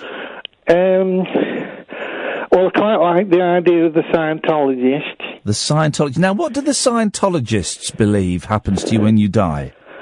You end up in Battlefield Earth, the John Travolta film. Well, I think you're going to be rescued by a spaceship. I'm not too sure. Okay, that sounds sensible, doesn't it? Well, one of the reasons why it was sort of appealing was because you give them all your money, yes, and then they look after you. Yes, litigious extremists, the Scientologists. I don't know. I would not recommend a religion that's based on a made-up book. Right. Well, it's just, well, you know, it's funny you should say that, because quite a few come under that category. Well, so that's number 1. What's number 2 on the list? Number 2 on the list is Catholicism. Right. So I quite like the sound of that one. Why does that appeal to you? Because they're very, very strict, the Catholics. I know, but they all seem very sort of well-to-do and well-off. I don't know. I think there are plenty of poor Catholics. Have you ever been to Africa? Well, no. Well, a lot of the African nations, Catholicism is the number 1 religion, and they ain't got a pot to pee in. Well, as I say, I've not researched where they are in the world. No. They've not come to that point yet, because obviously, I mean, you know, if it meant me going to that country, I would. No, you don't have to go to that country. I'm detecting a little bit of fun in you. Are you? A little bit. Well, I mean, come on, the older you get, you sound older than 50. Thank you. You're welcome. Well, that's it. It's just, you sound like Frank Sidebottom. Are you pinching your nose together? No. Say, thank you, boss. Thank you, boss. There we go, you see. Listen. Yes. Listen, I'm being serious. Yes. I know sometimes you do, you know, push it the other way. Sometimes I do push it the other way, yes. Now, you know, you've obviously come to your conclusions, we can tell. Yes. Don't force him down people's throats. Sorry? Don't force him down people's throats. But the thing is, right, if I knew something that was obvious to me and it could save your life, why wouldn't I tell you about it? Well, I see what you're saying, but... It would be, if I knew something that could save your life, and make your life better, it would be criminal, it would be sinful of me not to tell you about it. Well, that's right. That's why the Jehovah's Witnesses are knocking every week. I don't see your crowd coming round. Well, I've got the good fortune to be on a national radio station. Well, that's true, but there's still people that don't listen. There's thousands But hang of on, millions. you're first of all, you're telling me not to force it down your throat, and now you're saying that Christians don't do enough to promote themselves. Well, at least the Jehovah's Witnesses, there's a little bit more effort, and it's visible. So that's a mark. Yes. I mean, that's a plus. So you don't want it rammed down your throat, but when they ram it down your throat, you quite like it. No. It depends, doesn't it, on lots of things. Well, that sentence means nothing. Try and say some words that have an impact. I need to make an informed choice. Yes. And I need to be informed, and that's why I've only got through 5. Shall I tell you the best way you can get informed? But no, you're telling me that you've got this goodness that you want to pass on to me. I can tell you the best way to get informed. Right, Google. You get on your hands and knees and you pray and see what happens. No, if I get down on my hands and knees, I'm not getting up again. Well, you never know. It could be a miracle. Graham, I've enjoyed sparring with you. It was a lot of fun.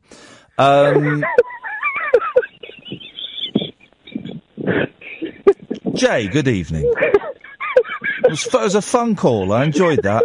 It was fun. Fun is important. And he was a fun guy.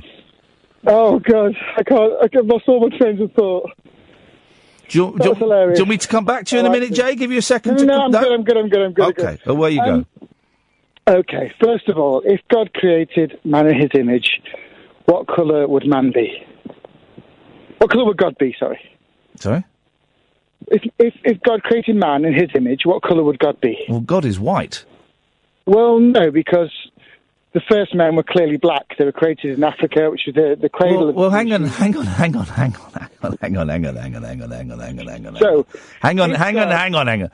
The first men were clearly black. They were created in Africa. Well. Okay, the Garden of Eden wasn't in Africa. Yes, it was. No, it wasn't. Where have you got this from? Well, the earliest men recorded were in Africa, basically because there wasn't anywhere but a continent that was... And you know this how, Jay? Because you were there? No. Have a look at the history of how the continents were created. No. It's in the... What you're doing is you're arguing... Applying logic. Well, no, that's not logic. You don't know what logic means if you're citing that as logic. You're arguing against my faith with with your faith. All you've got is faith. I'm not. You haven't got facts. Your faith. I'm saying, okay, I'm not contradicting your faith at all. Well, you are. You've told me that Adam and Eve were not white, and you've told me that they come from Africa. So that's twice. But all you're doing is you're using your faith, Jay. You're not getting the point that I'm trying to say. And it's really important. I do. You're just using something that you have faith in to combat my faith. But nothing documented in your faith contradicts what I'm saying, other than your preconceptions.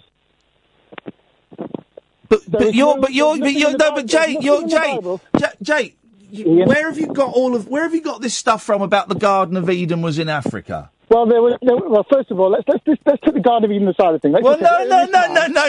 No. Let's not put aside the thing that completely destroys your argument. Let's hone in on the thing that destroys your argument. Okay, I won't. All landmass was centred around the equator where Africa is now. And how do you know this? Because of continental shift. Hang on a minute. Okay, we're going to keep going back. How do you know about continental shift? Because it's an ongoing process that can be tracked backwards. It can be reversed. How can it be tracked backwards? Because we know the continents are moving. How do you know the continents? No. You're flipping and flopping. It can be measured. How do you know the continents are moving? Because it can be measured. That's how is it? And when did you last measure it? You're panicking, Ian. You are panicking. No, I'm not, Jay. You're avoiding the question. You're avoiding a very logical series of questions. I know what logic means. When did you last measure it? Well, obviously, I didn't measure Aha! it. Scientists measure it. Okay, well, name me a scientist. Right, okay. Name me a Jay, we're going to follow this through. Jay, name me a scientist that has measured the shifting of the continents. Absolute swear word. You absolute swear word. That is, that's not how. Well, no, I can cite where my written text comes from.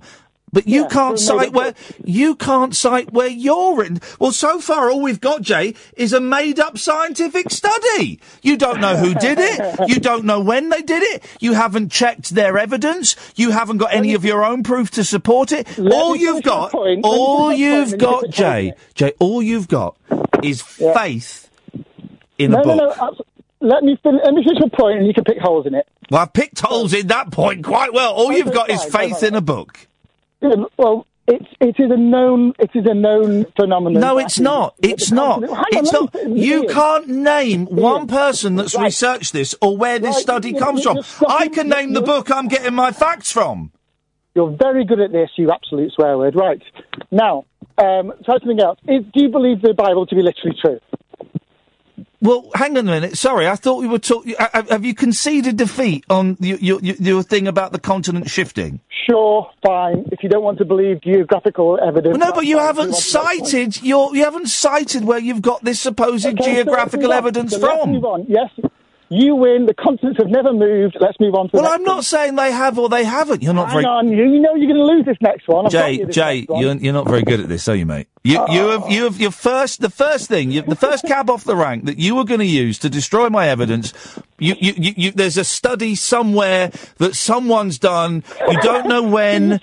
You don't know who did it, but it proves that the Garden of Eden. I've never seen a continent move. The continents don't move. Well, you tell me where you got the evidence from. Saying the continents don't move. And you tell me where you got your evidence the continents move. Why are there volcanoes? Sorry? All because of continental shift. You keep saying this phrase, continental shift, almost as if you believe it. Right. Do you believe God is all good? That's an excellent question. God is all things. Do you believe God is all powerful?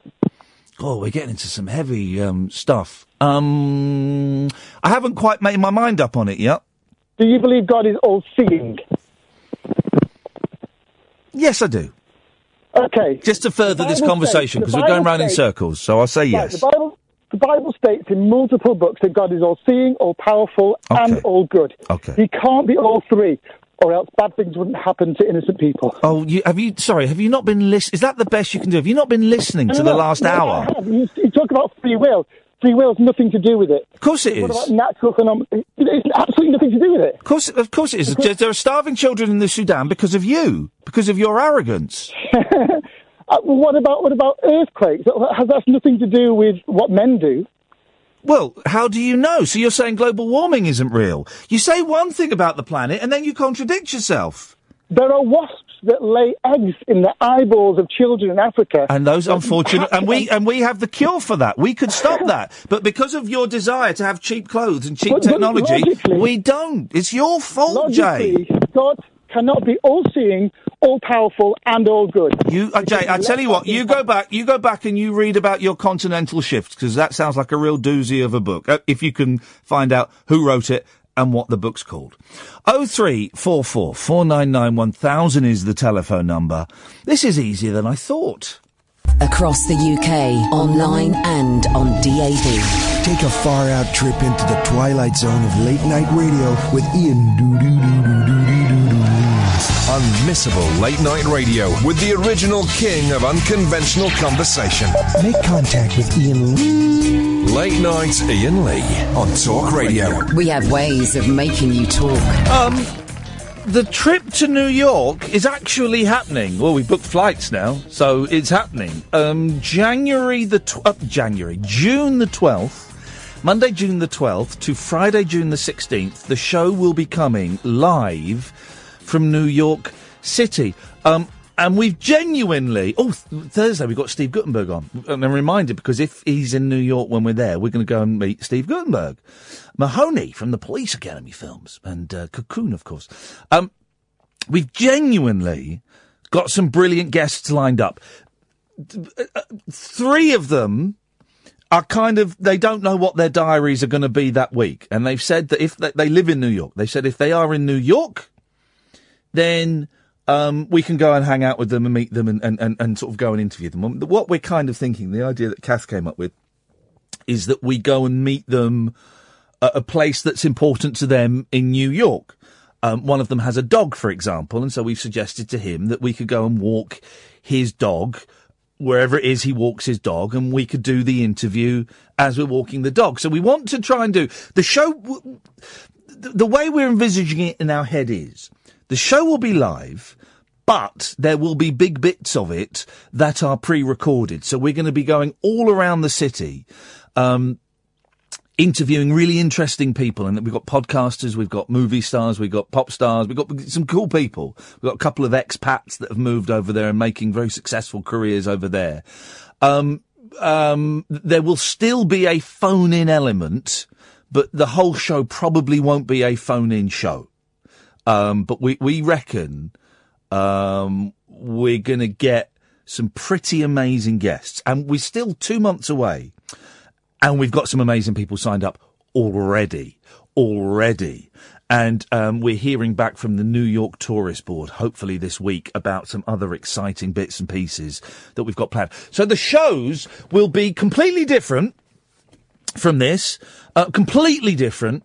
But we think you'll enjoy it. Me and Kath are going to put in a lot of work into this. And it is a jolly. Of course it's a jolly. We're going to be in New York. But we've also agreed that we are going to be up at the crack of dawn and we are going to be going all over the city, recording interviews, meeting interesting people, going to interesting places, and doing kind of touristy stuff that is perhaps, is not necessarily the Empire State Building and the Statue of Liberty. 'Cause, they're amazing the first time you see them. They're amazing the second time you see them. But we think we can find some little fringy things that will be a little bit different. We still need 4 places to do the show from, to sit and plug in our little box. We've got one. We're going to be using the studios at WFMU with our friend Amanda Nazario, who does a brilliant radio program called Nazario Scenario, which I think is a great title.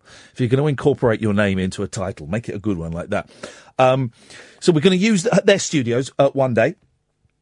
But we need 4 other places, please, where it has got good internet. And I think, am I right in thinking the internet in New York is like a million times better than the internet we've got over here? I'm having terrible trouble with my internet at the moment. Awful. Absolutely awful. And I phoned them up and they said, well, it's registering 3.6. But if you've got fibre, we could, I went, I really don't want to spend any more money on it because it'd probably still be pony. Am I right in thinking in New York, they've got like, super duper internet as standard. So anyway, what we need is we need 4 places with good internet that we can plug our little box of tricks into. We need, in my head, I'd love to just set up in like a little coffee shop in the corner of a coffee shop and plug in and do the show from there.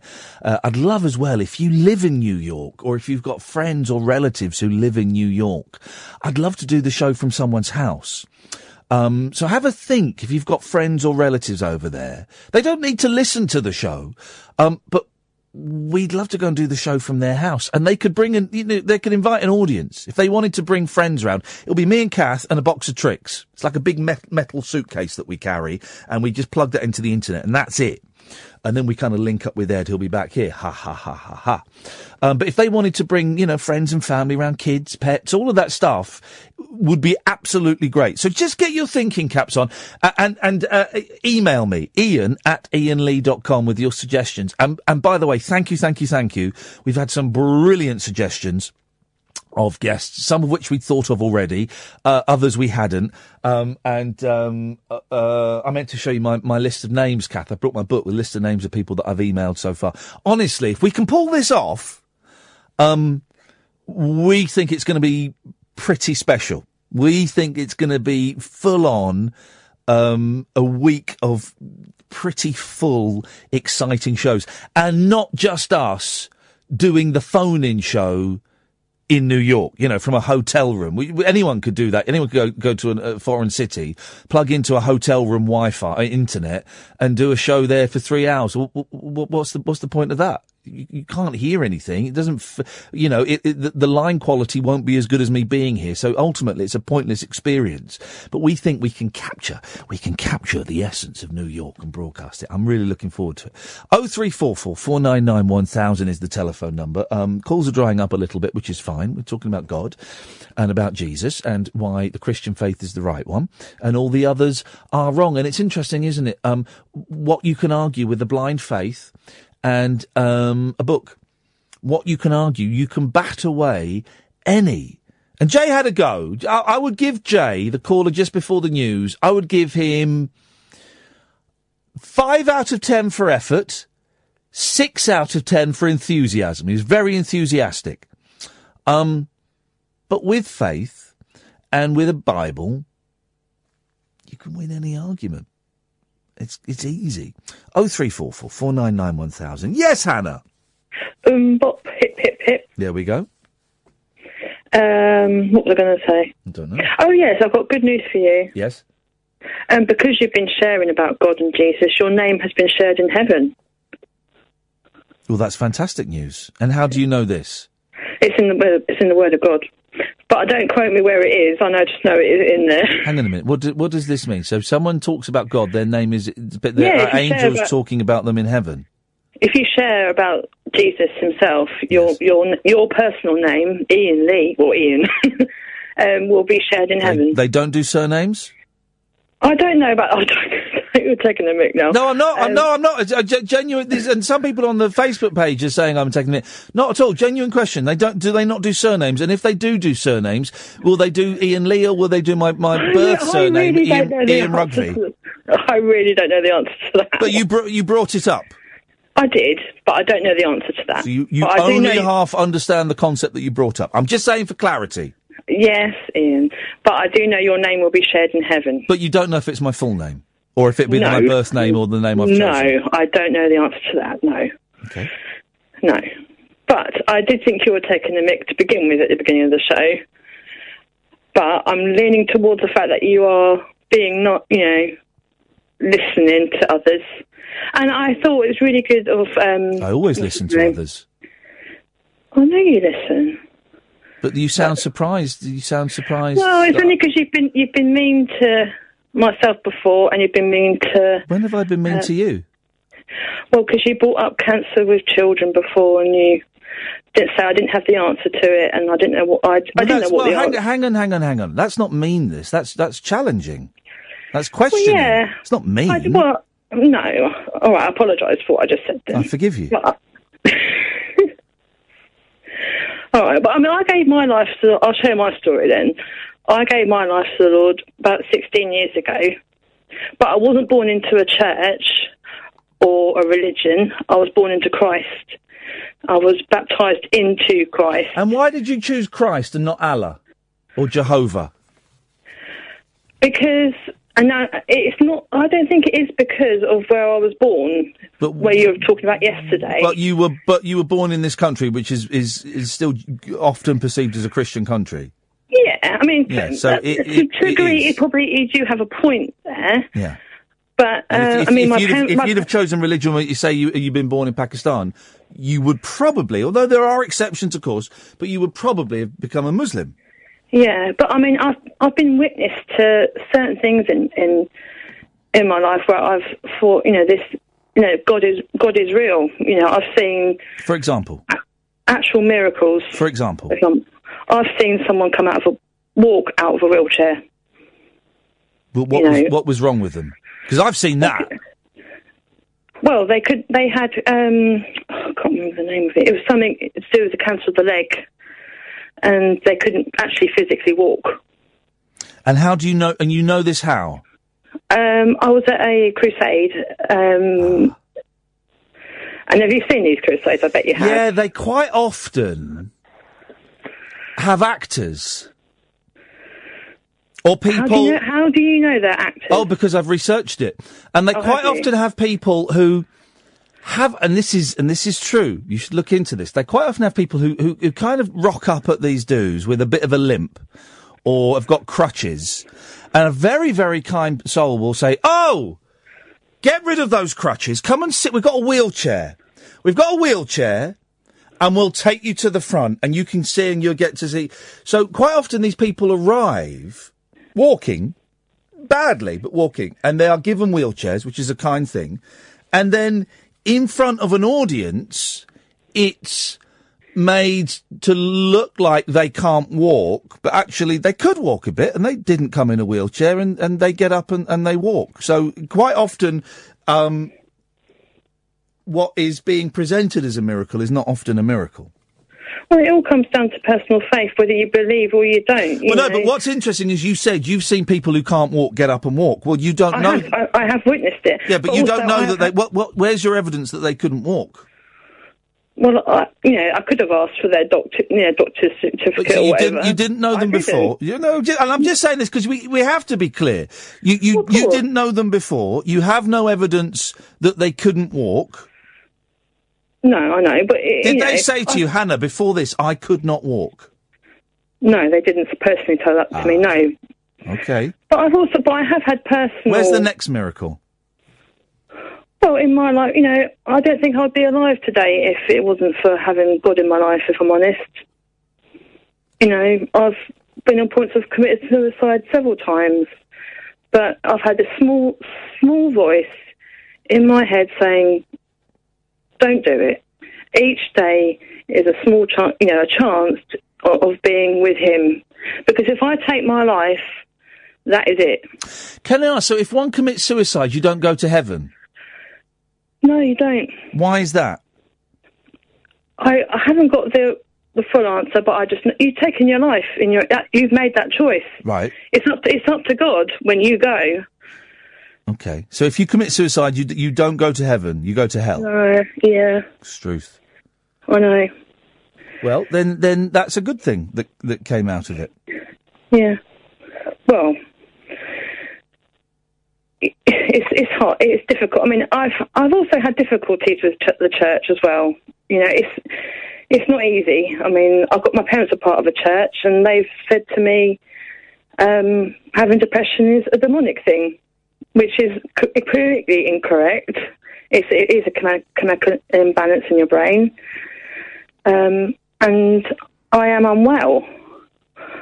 But I still hold on to my faith each day. And I just keep hold of that, And God bless you for that, Hannah. Thank you, Ian.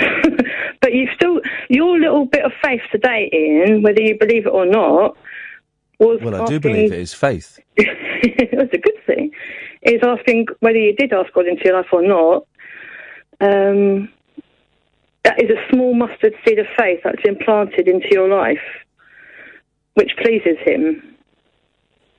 Thank you, Hannah. Okay. Bye-bye. 0344 499 1000. Dennis, Julie, stay there. Come to you after this. The wild man of late night radio is back. Iain Lee on Talk Radio. We have ways of making you talk. 0344 499 1000 is the telephone number if you want to give us a call.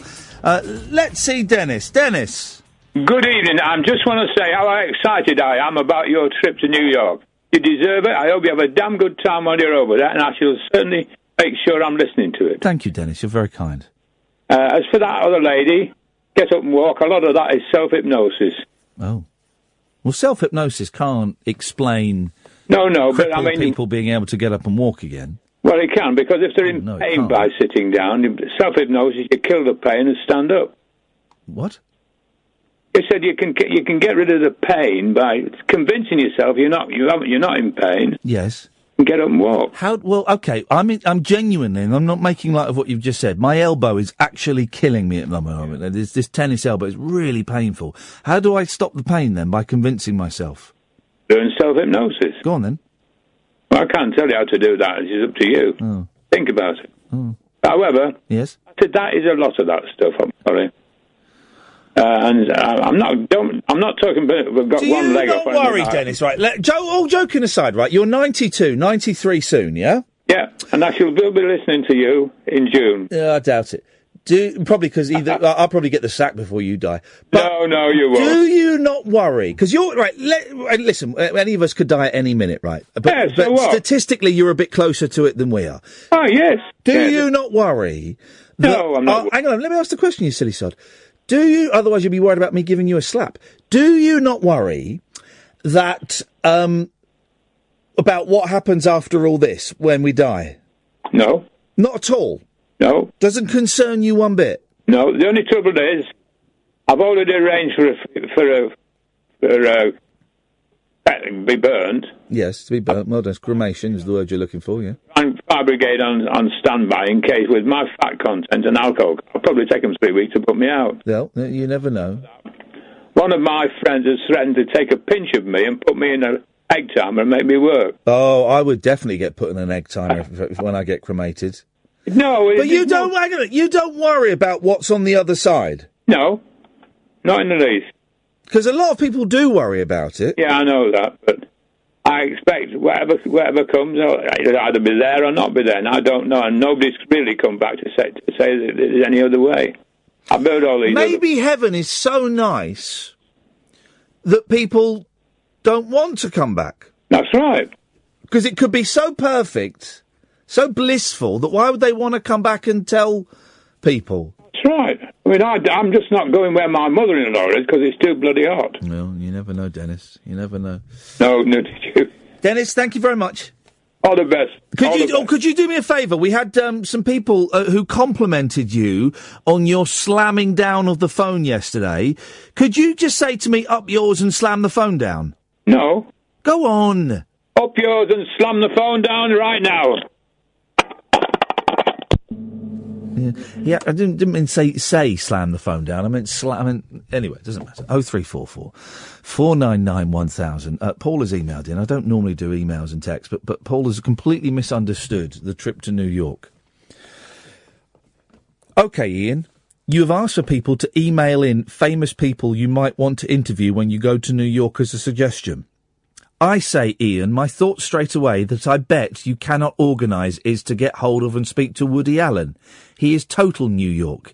If you manage this, I will bow at your feet. Well, yeah, we probably won't. It's not a competition. We probably won't. Although he's playing with his jazz band when we're there. But tickets are like $225 a piece. I'm not that bothered. Because you won't... But no, it's not a challenge, Paul. It's not like, I bet you can't do this. We're looking for genuine suggestions of people that we might stand a chance of getting. So, no thanks. Julie. Hip, hip, hip. Hip, hip, hip, Julie. I just had a question. As part of your giving up the drinking and the drugging, etc., did you enter into a 12-step program whereby you believe in a higher power? I'm not prepared to answer that question. Why? Because it's private. If I did or I didn't, it's private. Okay. In which case, I think of another question, which is, as a new Christian, how old do you think the Earth is, or what's your take on... Oh, no, I still think it's millions of years old. I think that there is compatibility with the Bible and with science. I'm not one of these that think it's 3,000 years old.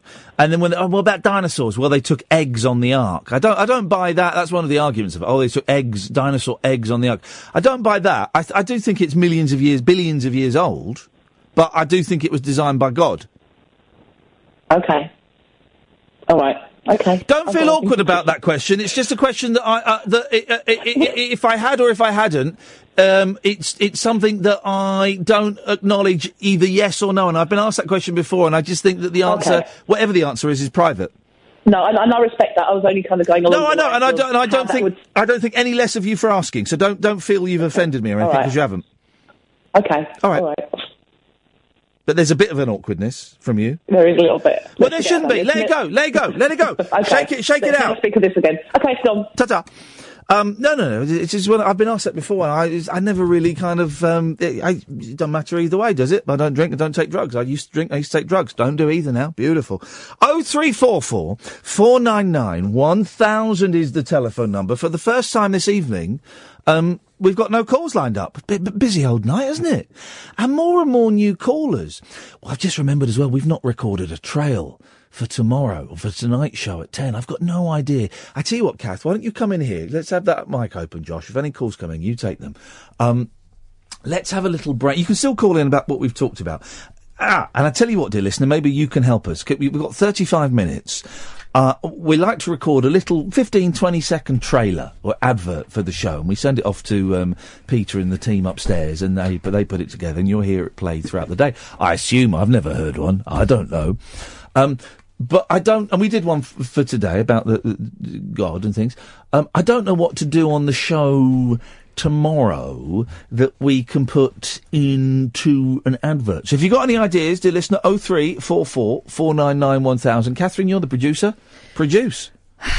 Oh. Well, and that's the sound I'm used to. That's my thinking sound. Yes.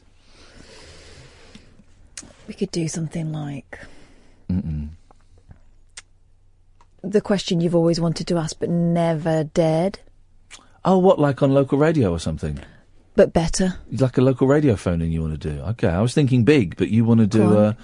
Go on, give me an example of big. Well, the vibe that you're in is what's your favourite sandwich? No, it's not. Yeah? No, it's not. What's the best biscuit for dunking?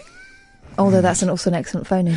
The thing is, we could do what's the best biscuit for dunking? What's your favourite sandwich filling?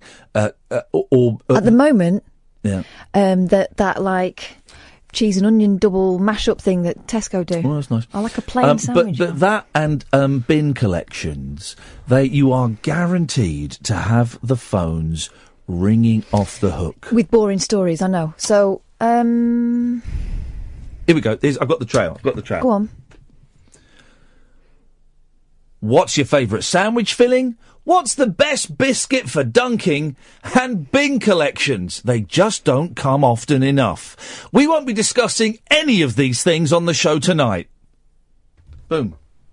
Unless you want to. Well, I'd rather they didn't. Yeah, I know. Stop it there. Cut the tape. Print. Roll. Do you need to go and do that? That's our trail. Josh can do that. Josh, do it. There we go. That's the trail done. Email it to me, and then I'll. I don't see Josh's fingers working. You don't. Oh. They're a blur. Oh gosh. Okay. They're a blur that's being held up. Maybe go and just nudge him in the right direction. Go and nudge him in the right direction. He's young. He's not. He didn't live through the 70s and the 80s like we did when we had to work blood. Shut up. When we had to. You were the late 60s. I don't remember the 70s. We had to work bloody hard. You can come back in. Just crack a whip. Really? Yes. There we go. That's how you do it. But I still don't know what we'll talk about on the show tomorrow. 0344 499 1000 is the telephone number if you want to give us a call. Passengers dragged off full jet. You've all seen the footage, haven't you? You've all seen the footage of the gentleman being dragged off the thing. And I mentioned this earlier, that what the papers are trying to do now is, give us a backstory to the guy that got dragged off the plane. Turns out he was a bit of a player, and he's got some misconduct. He's a doctor, but there are claims of misconduct and maybe even sexual impropriety. So what? What has that? What has that got to do with anything? Why is that relevant? Firstly, the thugs that yanked him out of his seat and smacked his face in the armrest and humiliated him by dragging him down the plane, they wouldn't have been aware of that. And secondly, so what? You can't justify a multi-billion-pound, I don't know if it's billion, multi-million-dollar organisation roughing up, beating up, humiliating one of its customers just because of what that customer may have done a few years ago in their work life. You can't justify that. I mean, I know it's in the age of the internet and every idiot, every former sacked radio host, every bra-loving podcaster in that age of we all point the finger and shout. that it's fashionable to have a go at these people. He's a fella who got dragged off the plane. Why the hell are they trying to dig up dirt on him? Find out who dragged him off. Find out who gave the order to drag him off. Find out about how the CEO of United Airlines has just been handed a massive award for PR. Pepsi are loving United. I saw this on Twitter. Pepsi are loving United. Now United are loving Sean Spicer. That's the way it goes. We'll go through the papers for the last 30 minutes. You're welcome to call in if you want. 0344 499 1000. Late Nights with Iain Lee and God on Talk Radio. Late Night Iain Lee. Unfiltered Night Talk with the original king of unconventional conversation on Talk Radio. We have ways of making you talk. 0344 499 1000 is the telephone number. If you want to give us a call, you can. You know the score. I know we're getting loads of new callers and loads of new listeners. If you've got a Radio Diary, don't forget to tick it, guys. But the way this show works, and we've kind of gone off the track, the format in inverted commas a little bit the last couple of days. But I will sit here and I will talk about stuff, and you can call in about the stuff I'm talking about, or you can call in about anything else you want. Literally anything else you want. There are no limits. Brexit, I kind of, feel is a bit tedious and a bit dull. But anything else, even I've lifted the ban on Trump as well. Anything else is fair game. If you want to call in, if you want to call in about Brexit, I suppose you can, really. But what is there to say? I'm certainly not going to introduce it as a topic. I don't even really introduce topics. I was listening on the way home last night. The two mics are on tonight. But I was listening to another radio station on the way home, doing a phone-in. Oh, God, it was so tedious. It was so tedious. And the woman phoned up to disagree with the host about something, and she said, well, I often phone in and disagree with you, and we have a good old ding-dong. And the host was going, yes, we certainly do, but I always enjoy your calls. They're always so lovely, and we disagree on quite a few things, but it really is great. It really is great to have your flipping heck. On this show, if you phone up and we disagree, well, we'll try and have a reasoned debate. It may descend into an argument, and then we shake hands and walk away. None of this. Well, I respect your opinion, but I would just like to say that I disagree, and I hope you won't be offended by this. For goodness sakes. It really was insipid, dull nonsense. So this show's a bit more freeform, a little bit, more, I'll say in your face. I'm certainly not going to say we think outside of the box, because anyone who uses the phrase we think outside of the box doesn't think outside of the box. You think inside the box. You're in a box and you're thinking from within that box. By using the phrase we think outside the box, that implies that you are pretty tedious in your line of thoughts. Does that make sense? I kind of got bored of that sentence halfway through. I do that sometimes. I get bored of that sentence halfway through. 0344 499 1000. Tom. Yeah, hi, Ian. I've got, sorry to interrupt. I've got 3 quick points to get through. What are you listening to in the background? I'm listening to Claude Debussy. Wow, listen to you. Well, yeah, I'm not being heavy. I just wanted to break up the atmosphere a little bit. I wanted some background noise. Beautiful. No, I love it. It's great. I normally do the beds, but that's great. You keep that going, fella. What are the points you want to make that have been missed in the debate so far? Well, I haven't listened to all of the debate. There is a 4th point now. Why don't you use a bed? Because everybody else, not everybody, but a lot of people do. I do sometimes. I just kind of forget. Some shows I'll do it, and some shows I. Could you turn Debussy down ever so slightly? He's slightly overpowering. French impression. It is a crescendo moment. Yes, it was a very beautiful moment. I'm glad we shared it together. Yeah, Yeah, it was beautiful. Okay, here we go. Right, the first bit you won't like, but it's not controversial, so if you don't mind. Okay, I'm not criticising Islam. I'm just saying that Western European culture and Muslim culture might not be compatible. That was it. That was fine. What makes you think? What makes you think they might not be compatible? They're too different. They're so variant. We have such different ways. For example, human rights, animal rights, women's rights. For example. Oh, dude. So, if you go to the Muslim world, they have a different way of looking at animal rights, or human rights. For example, you're not. Listen, turn the music down because it's too loud. It's too loud. It's comforting. Well, it's too loud. It's too loud. It's annoying me. Yeah, but I don't want to get into the prickly. Well, but the thing is, you can't, Tom. You can't. And saying you're trying to tell me they've got the same human rights as like. No, but Tom, this is the thing. You can't. No. You can't phone up and make a sweeping statement like the two cultures are incompatible, and then hope to move on to point number 2 without being challenged. You accept that? No, I totally accept that. Right. Okay. So give me an example. Give me a specific example. Yeah. Okay. Halal. I think that slits the throats of the animals. But why is that incompatible with Western culture? I'm fine with it. You'd get arrested, I think, if you're a farmer and you did that, and people saw you in the 80s and 90s and filmed you. No, you wouldn't. You wouldn't.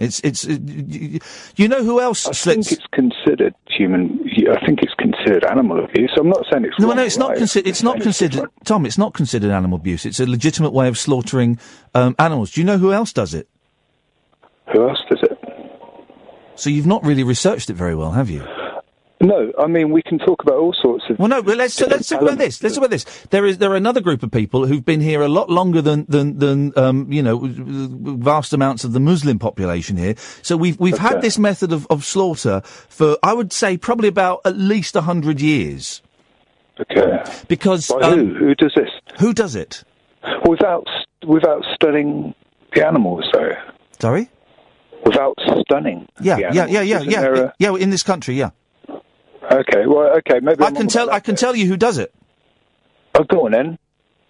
The Jews. It's called kosher. Okay, yeah. Well, maybe they're wrong as well. Maybe they're different. Maybe I'm just. So saying. Jews now the Jewish population is incompatible with the West.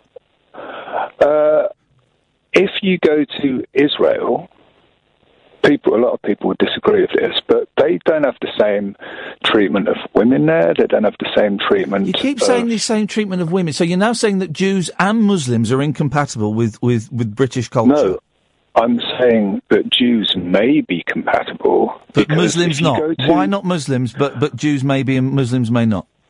Because if you go to a Muslim country, they have a different way of treating women and a different way of approaching human rights. So the animals was misleading. You didn't mean animals. You meant women. No, I meant animals, women. And okay, so in that case, Jews aren't compatible with British culture because they kill animals. They kill animals the same way Muslims do. Well, I didn't know that was the case.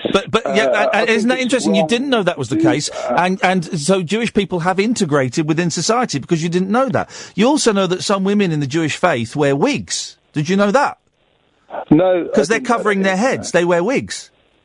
Okay. If you go to Golders Green, as I do quite a lot, because my therapist lives just up through it, you will quite often see a particular sect of the Jewish faith. The women wear wigs; they cover their heads, but they cover them with wigs as opposed to headscarves. So again, I'm going to ask you, Tom: are you saying that Jews and Muslims are incompatible with British society? And if not, give me one specific example of where Muslims are not compatible with British society. Okay, can I just say for a start off, I'm not saying no one is. I'm saying they may or may not be. I'm just proposing They may or may not be. That's not saying anything. Well, what I'm proposing... You may or may not be compatible with British society. Yeah, that's true. But it doesn't mean anything. It's true, but it's meaningless. No, what I'm saying is, if you look at the way that certain Muslim governments act... But what's a Muslim government?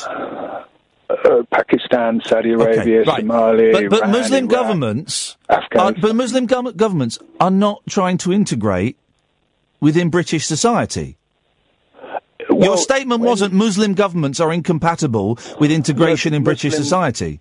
Muslim people create a Muslim government. Give me one. You've yet to give me one example that highlights why the Muslim people of the Muslim faith are incompatible with British society. First of all, I said they may be, and one example is... Well, by you saying they may be, you've brought forward this theory that hasn't been discussed on the show, so I'm hoping that you can give me one example of why they may be incompatible.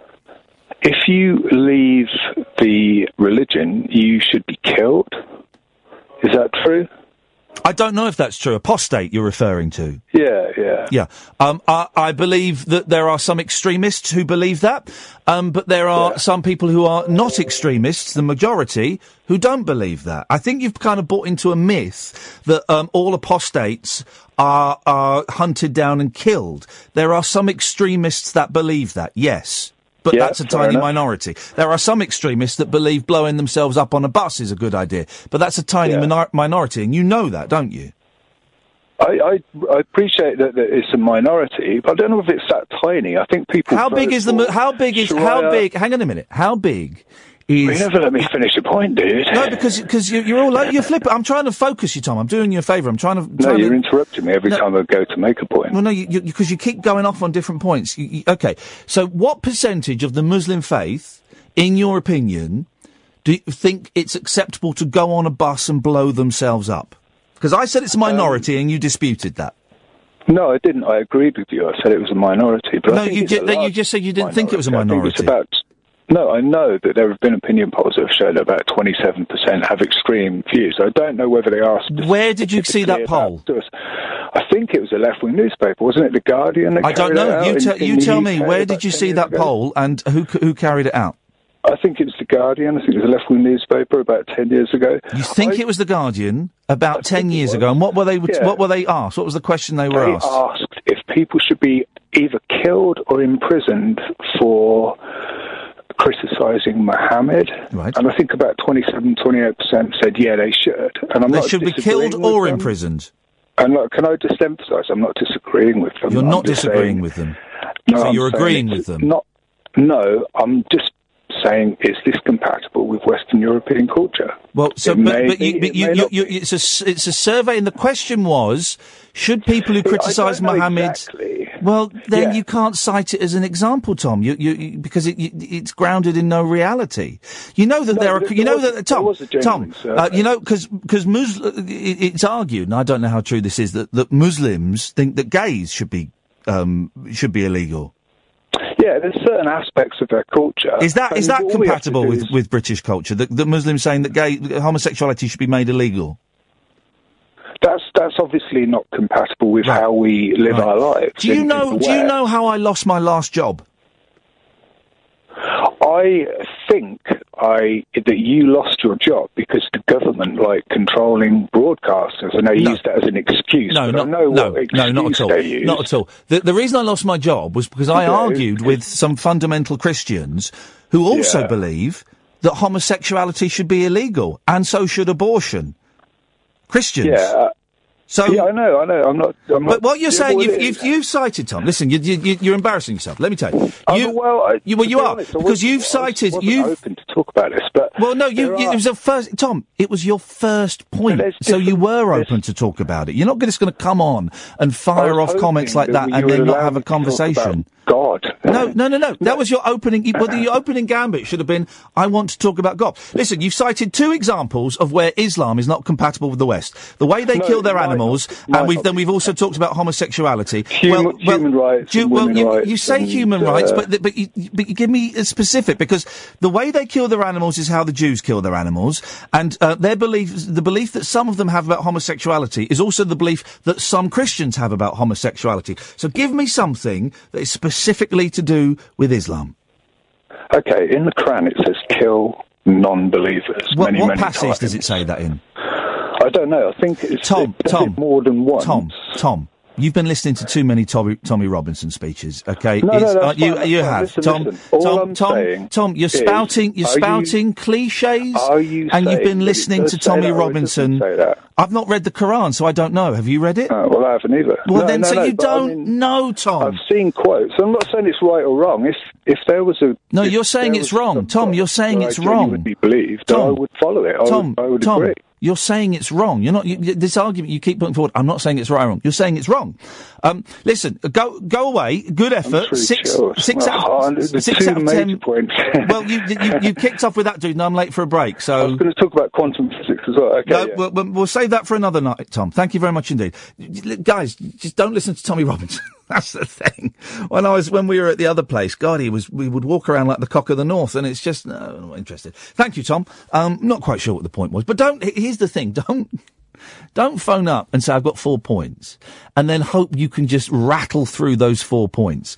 I don't think Muslims are compatible. I hate Jews. I'm not saying this is what Tom was saying. I hate Jews, and queers should be. You're saying something that's contentious, then I'm gonna,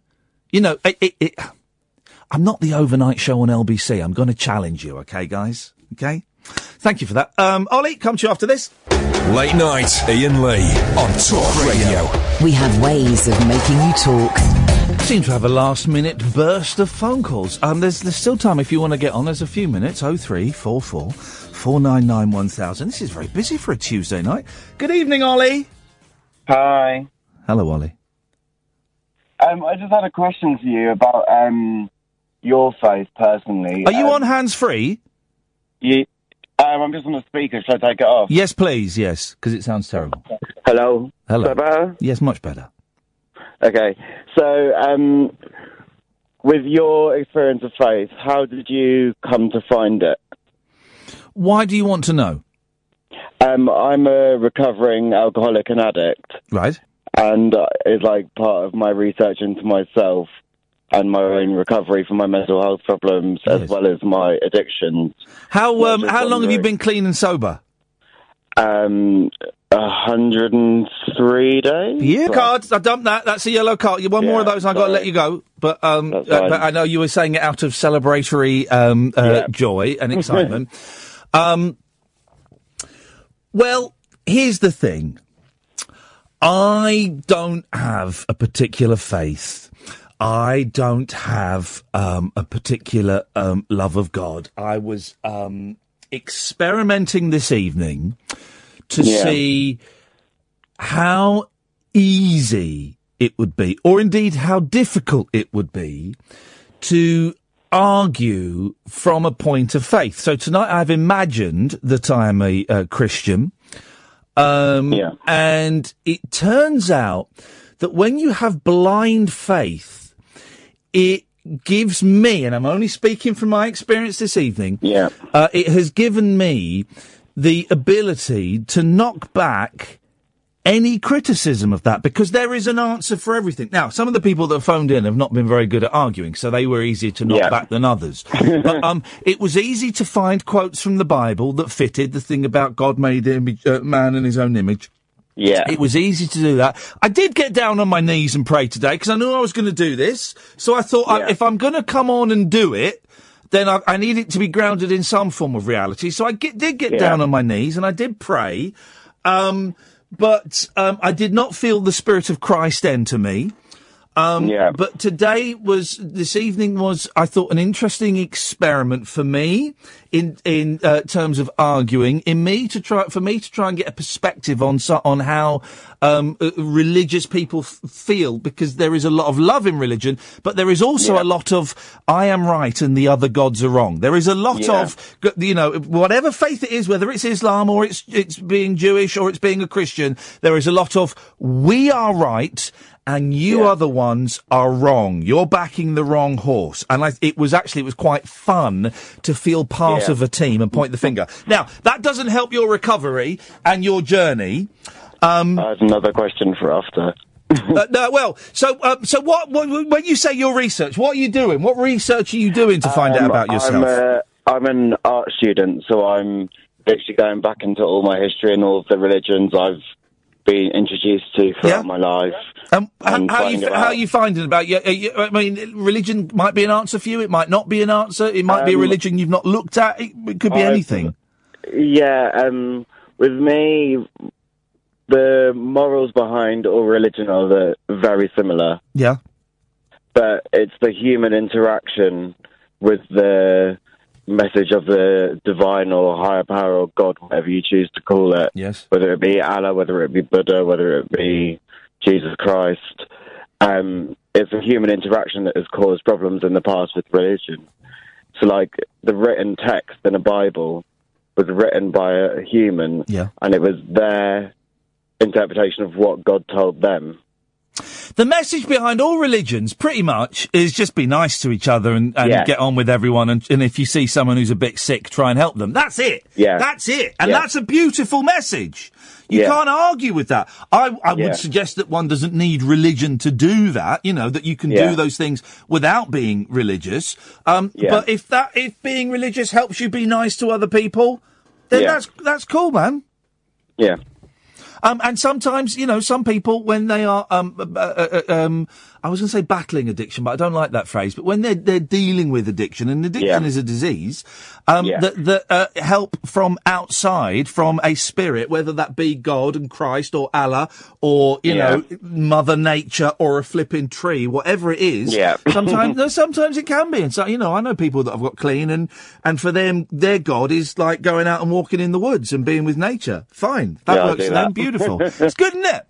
Yeah, brilliant. Ollie, listen, I'm going to go because there's one more call. Give us a call again when we've got a bit more time. You keep on walking that path. You're doing good stuff. Will do. Nice one, Ollie. Good luck, mate. Thank you very much indeed. Let's go to Mark. Last call of the night. Good evening, Mark. Good evening. How are you? Good, thank you.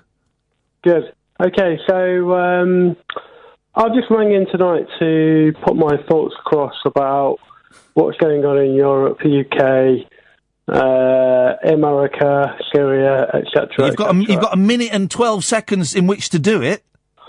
That's not really long enough, I'm afraid. Well, you should have called up a bit earlier, I'm afraid. There's nothing I can do about it. The two mics are coming on. Okay, well, I'll tell you what. I'm not going to waste my time then. Let's just leave it for another time. Okay. You'll waste my time. Well, I'm not wasting your time, but if you're only going to give me a minute. Well, it's not. I'm only going to give you a minute. It's all the time I've got. I've been on for 3 hours, Mark. You've had 3 hours to call in. Well, why put me through then? Well, why? Don't blame Catherine for it. You phoned up. It's poor organisation. No, it's poor organisation on your part. I've been on since 10 o'clock. Don't phone up 3 minutes before a show. I've been queuing for an hour, and now you're giving me a minute. You haven't been queuing for an hour. Don't lie. I saw exactly when you called in. Fake news, isn't it? Fake news. You are a fake news. Speak to you tomorrow. Bye-bye. Bye-bye.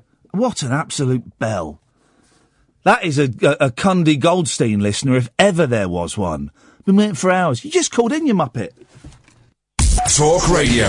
Intelligent, organic entertainment. Talk Radio. We'll get you talking.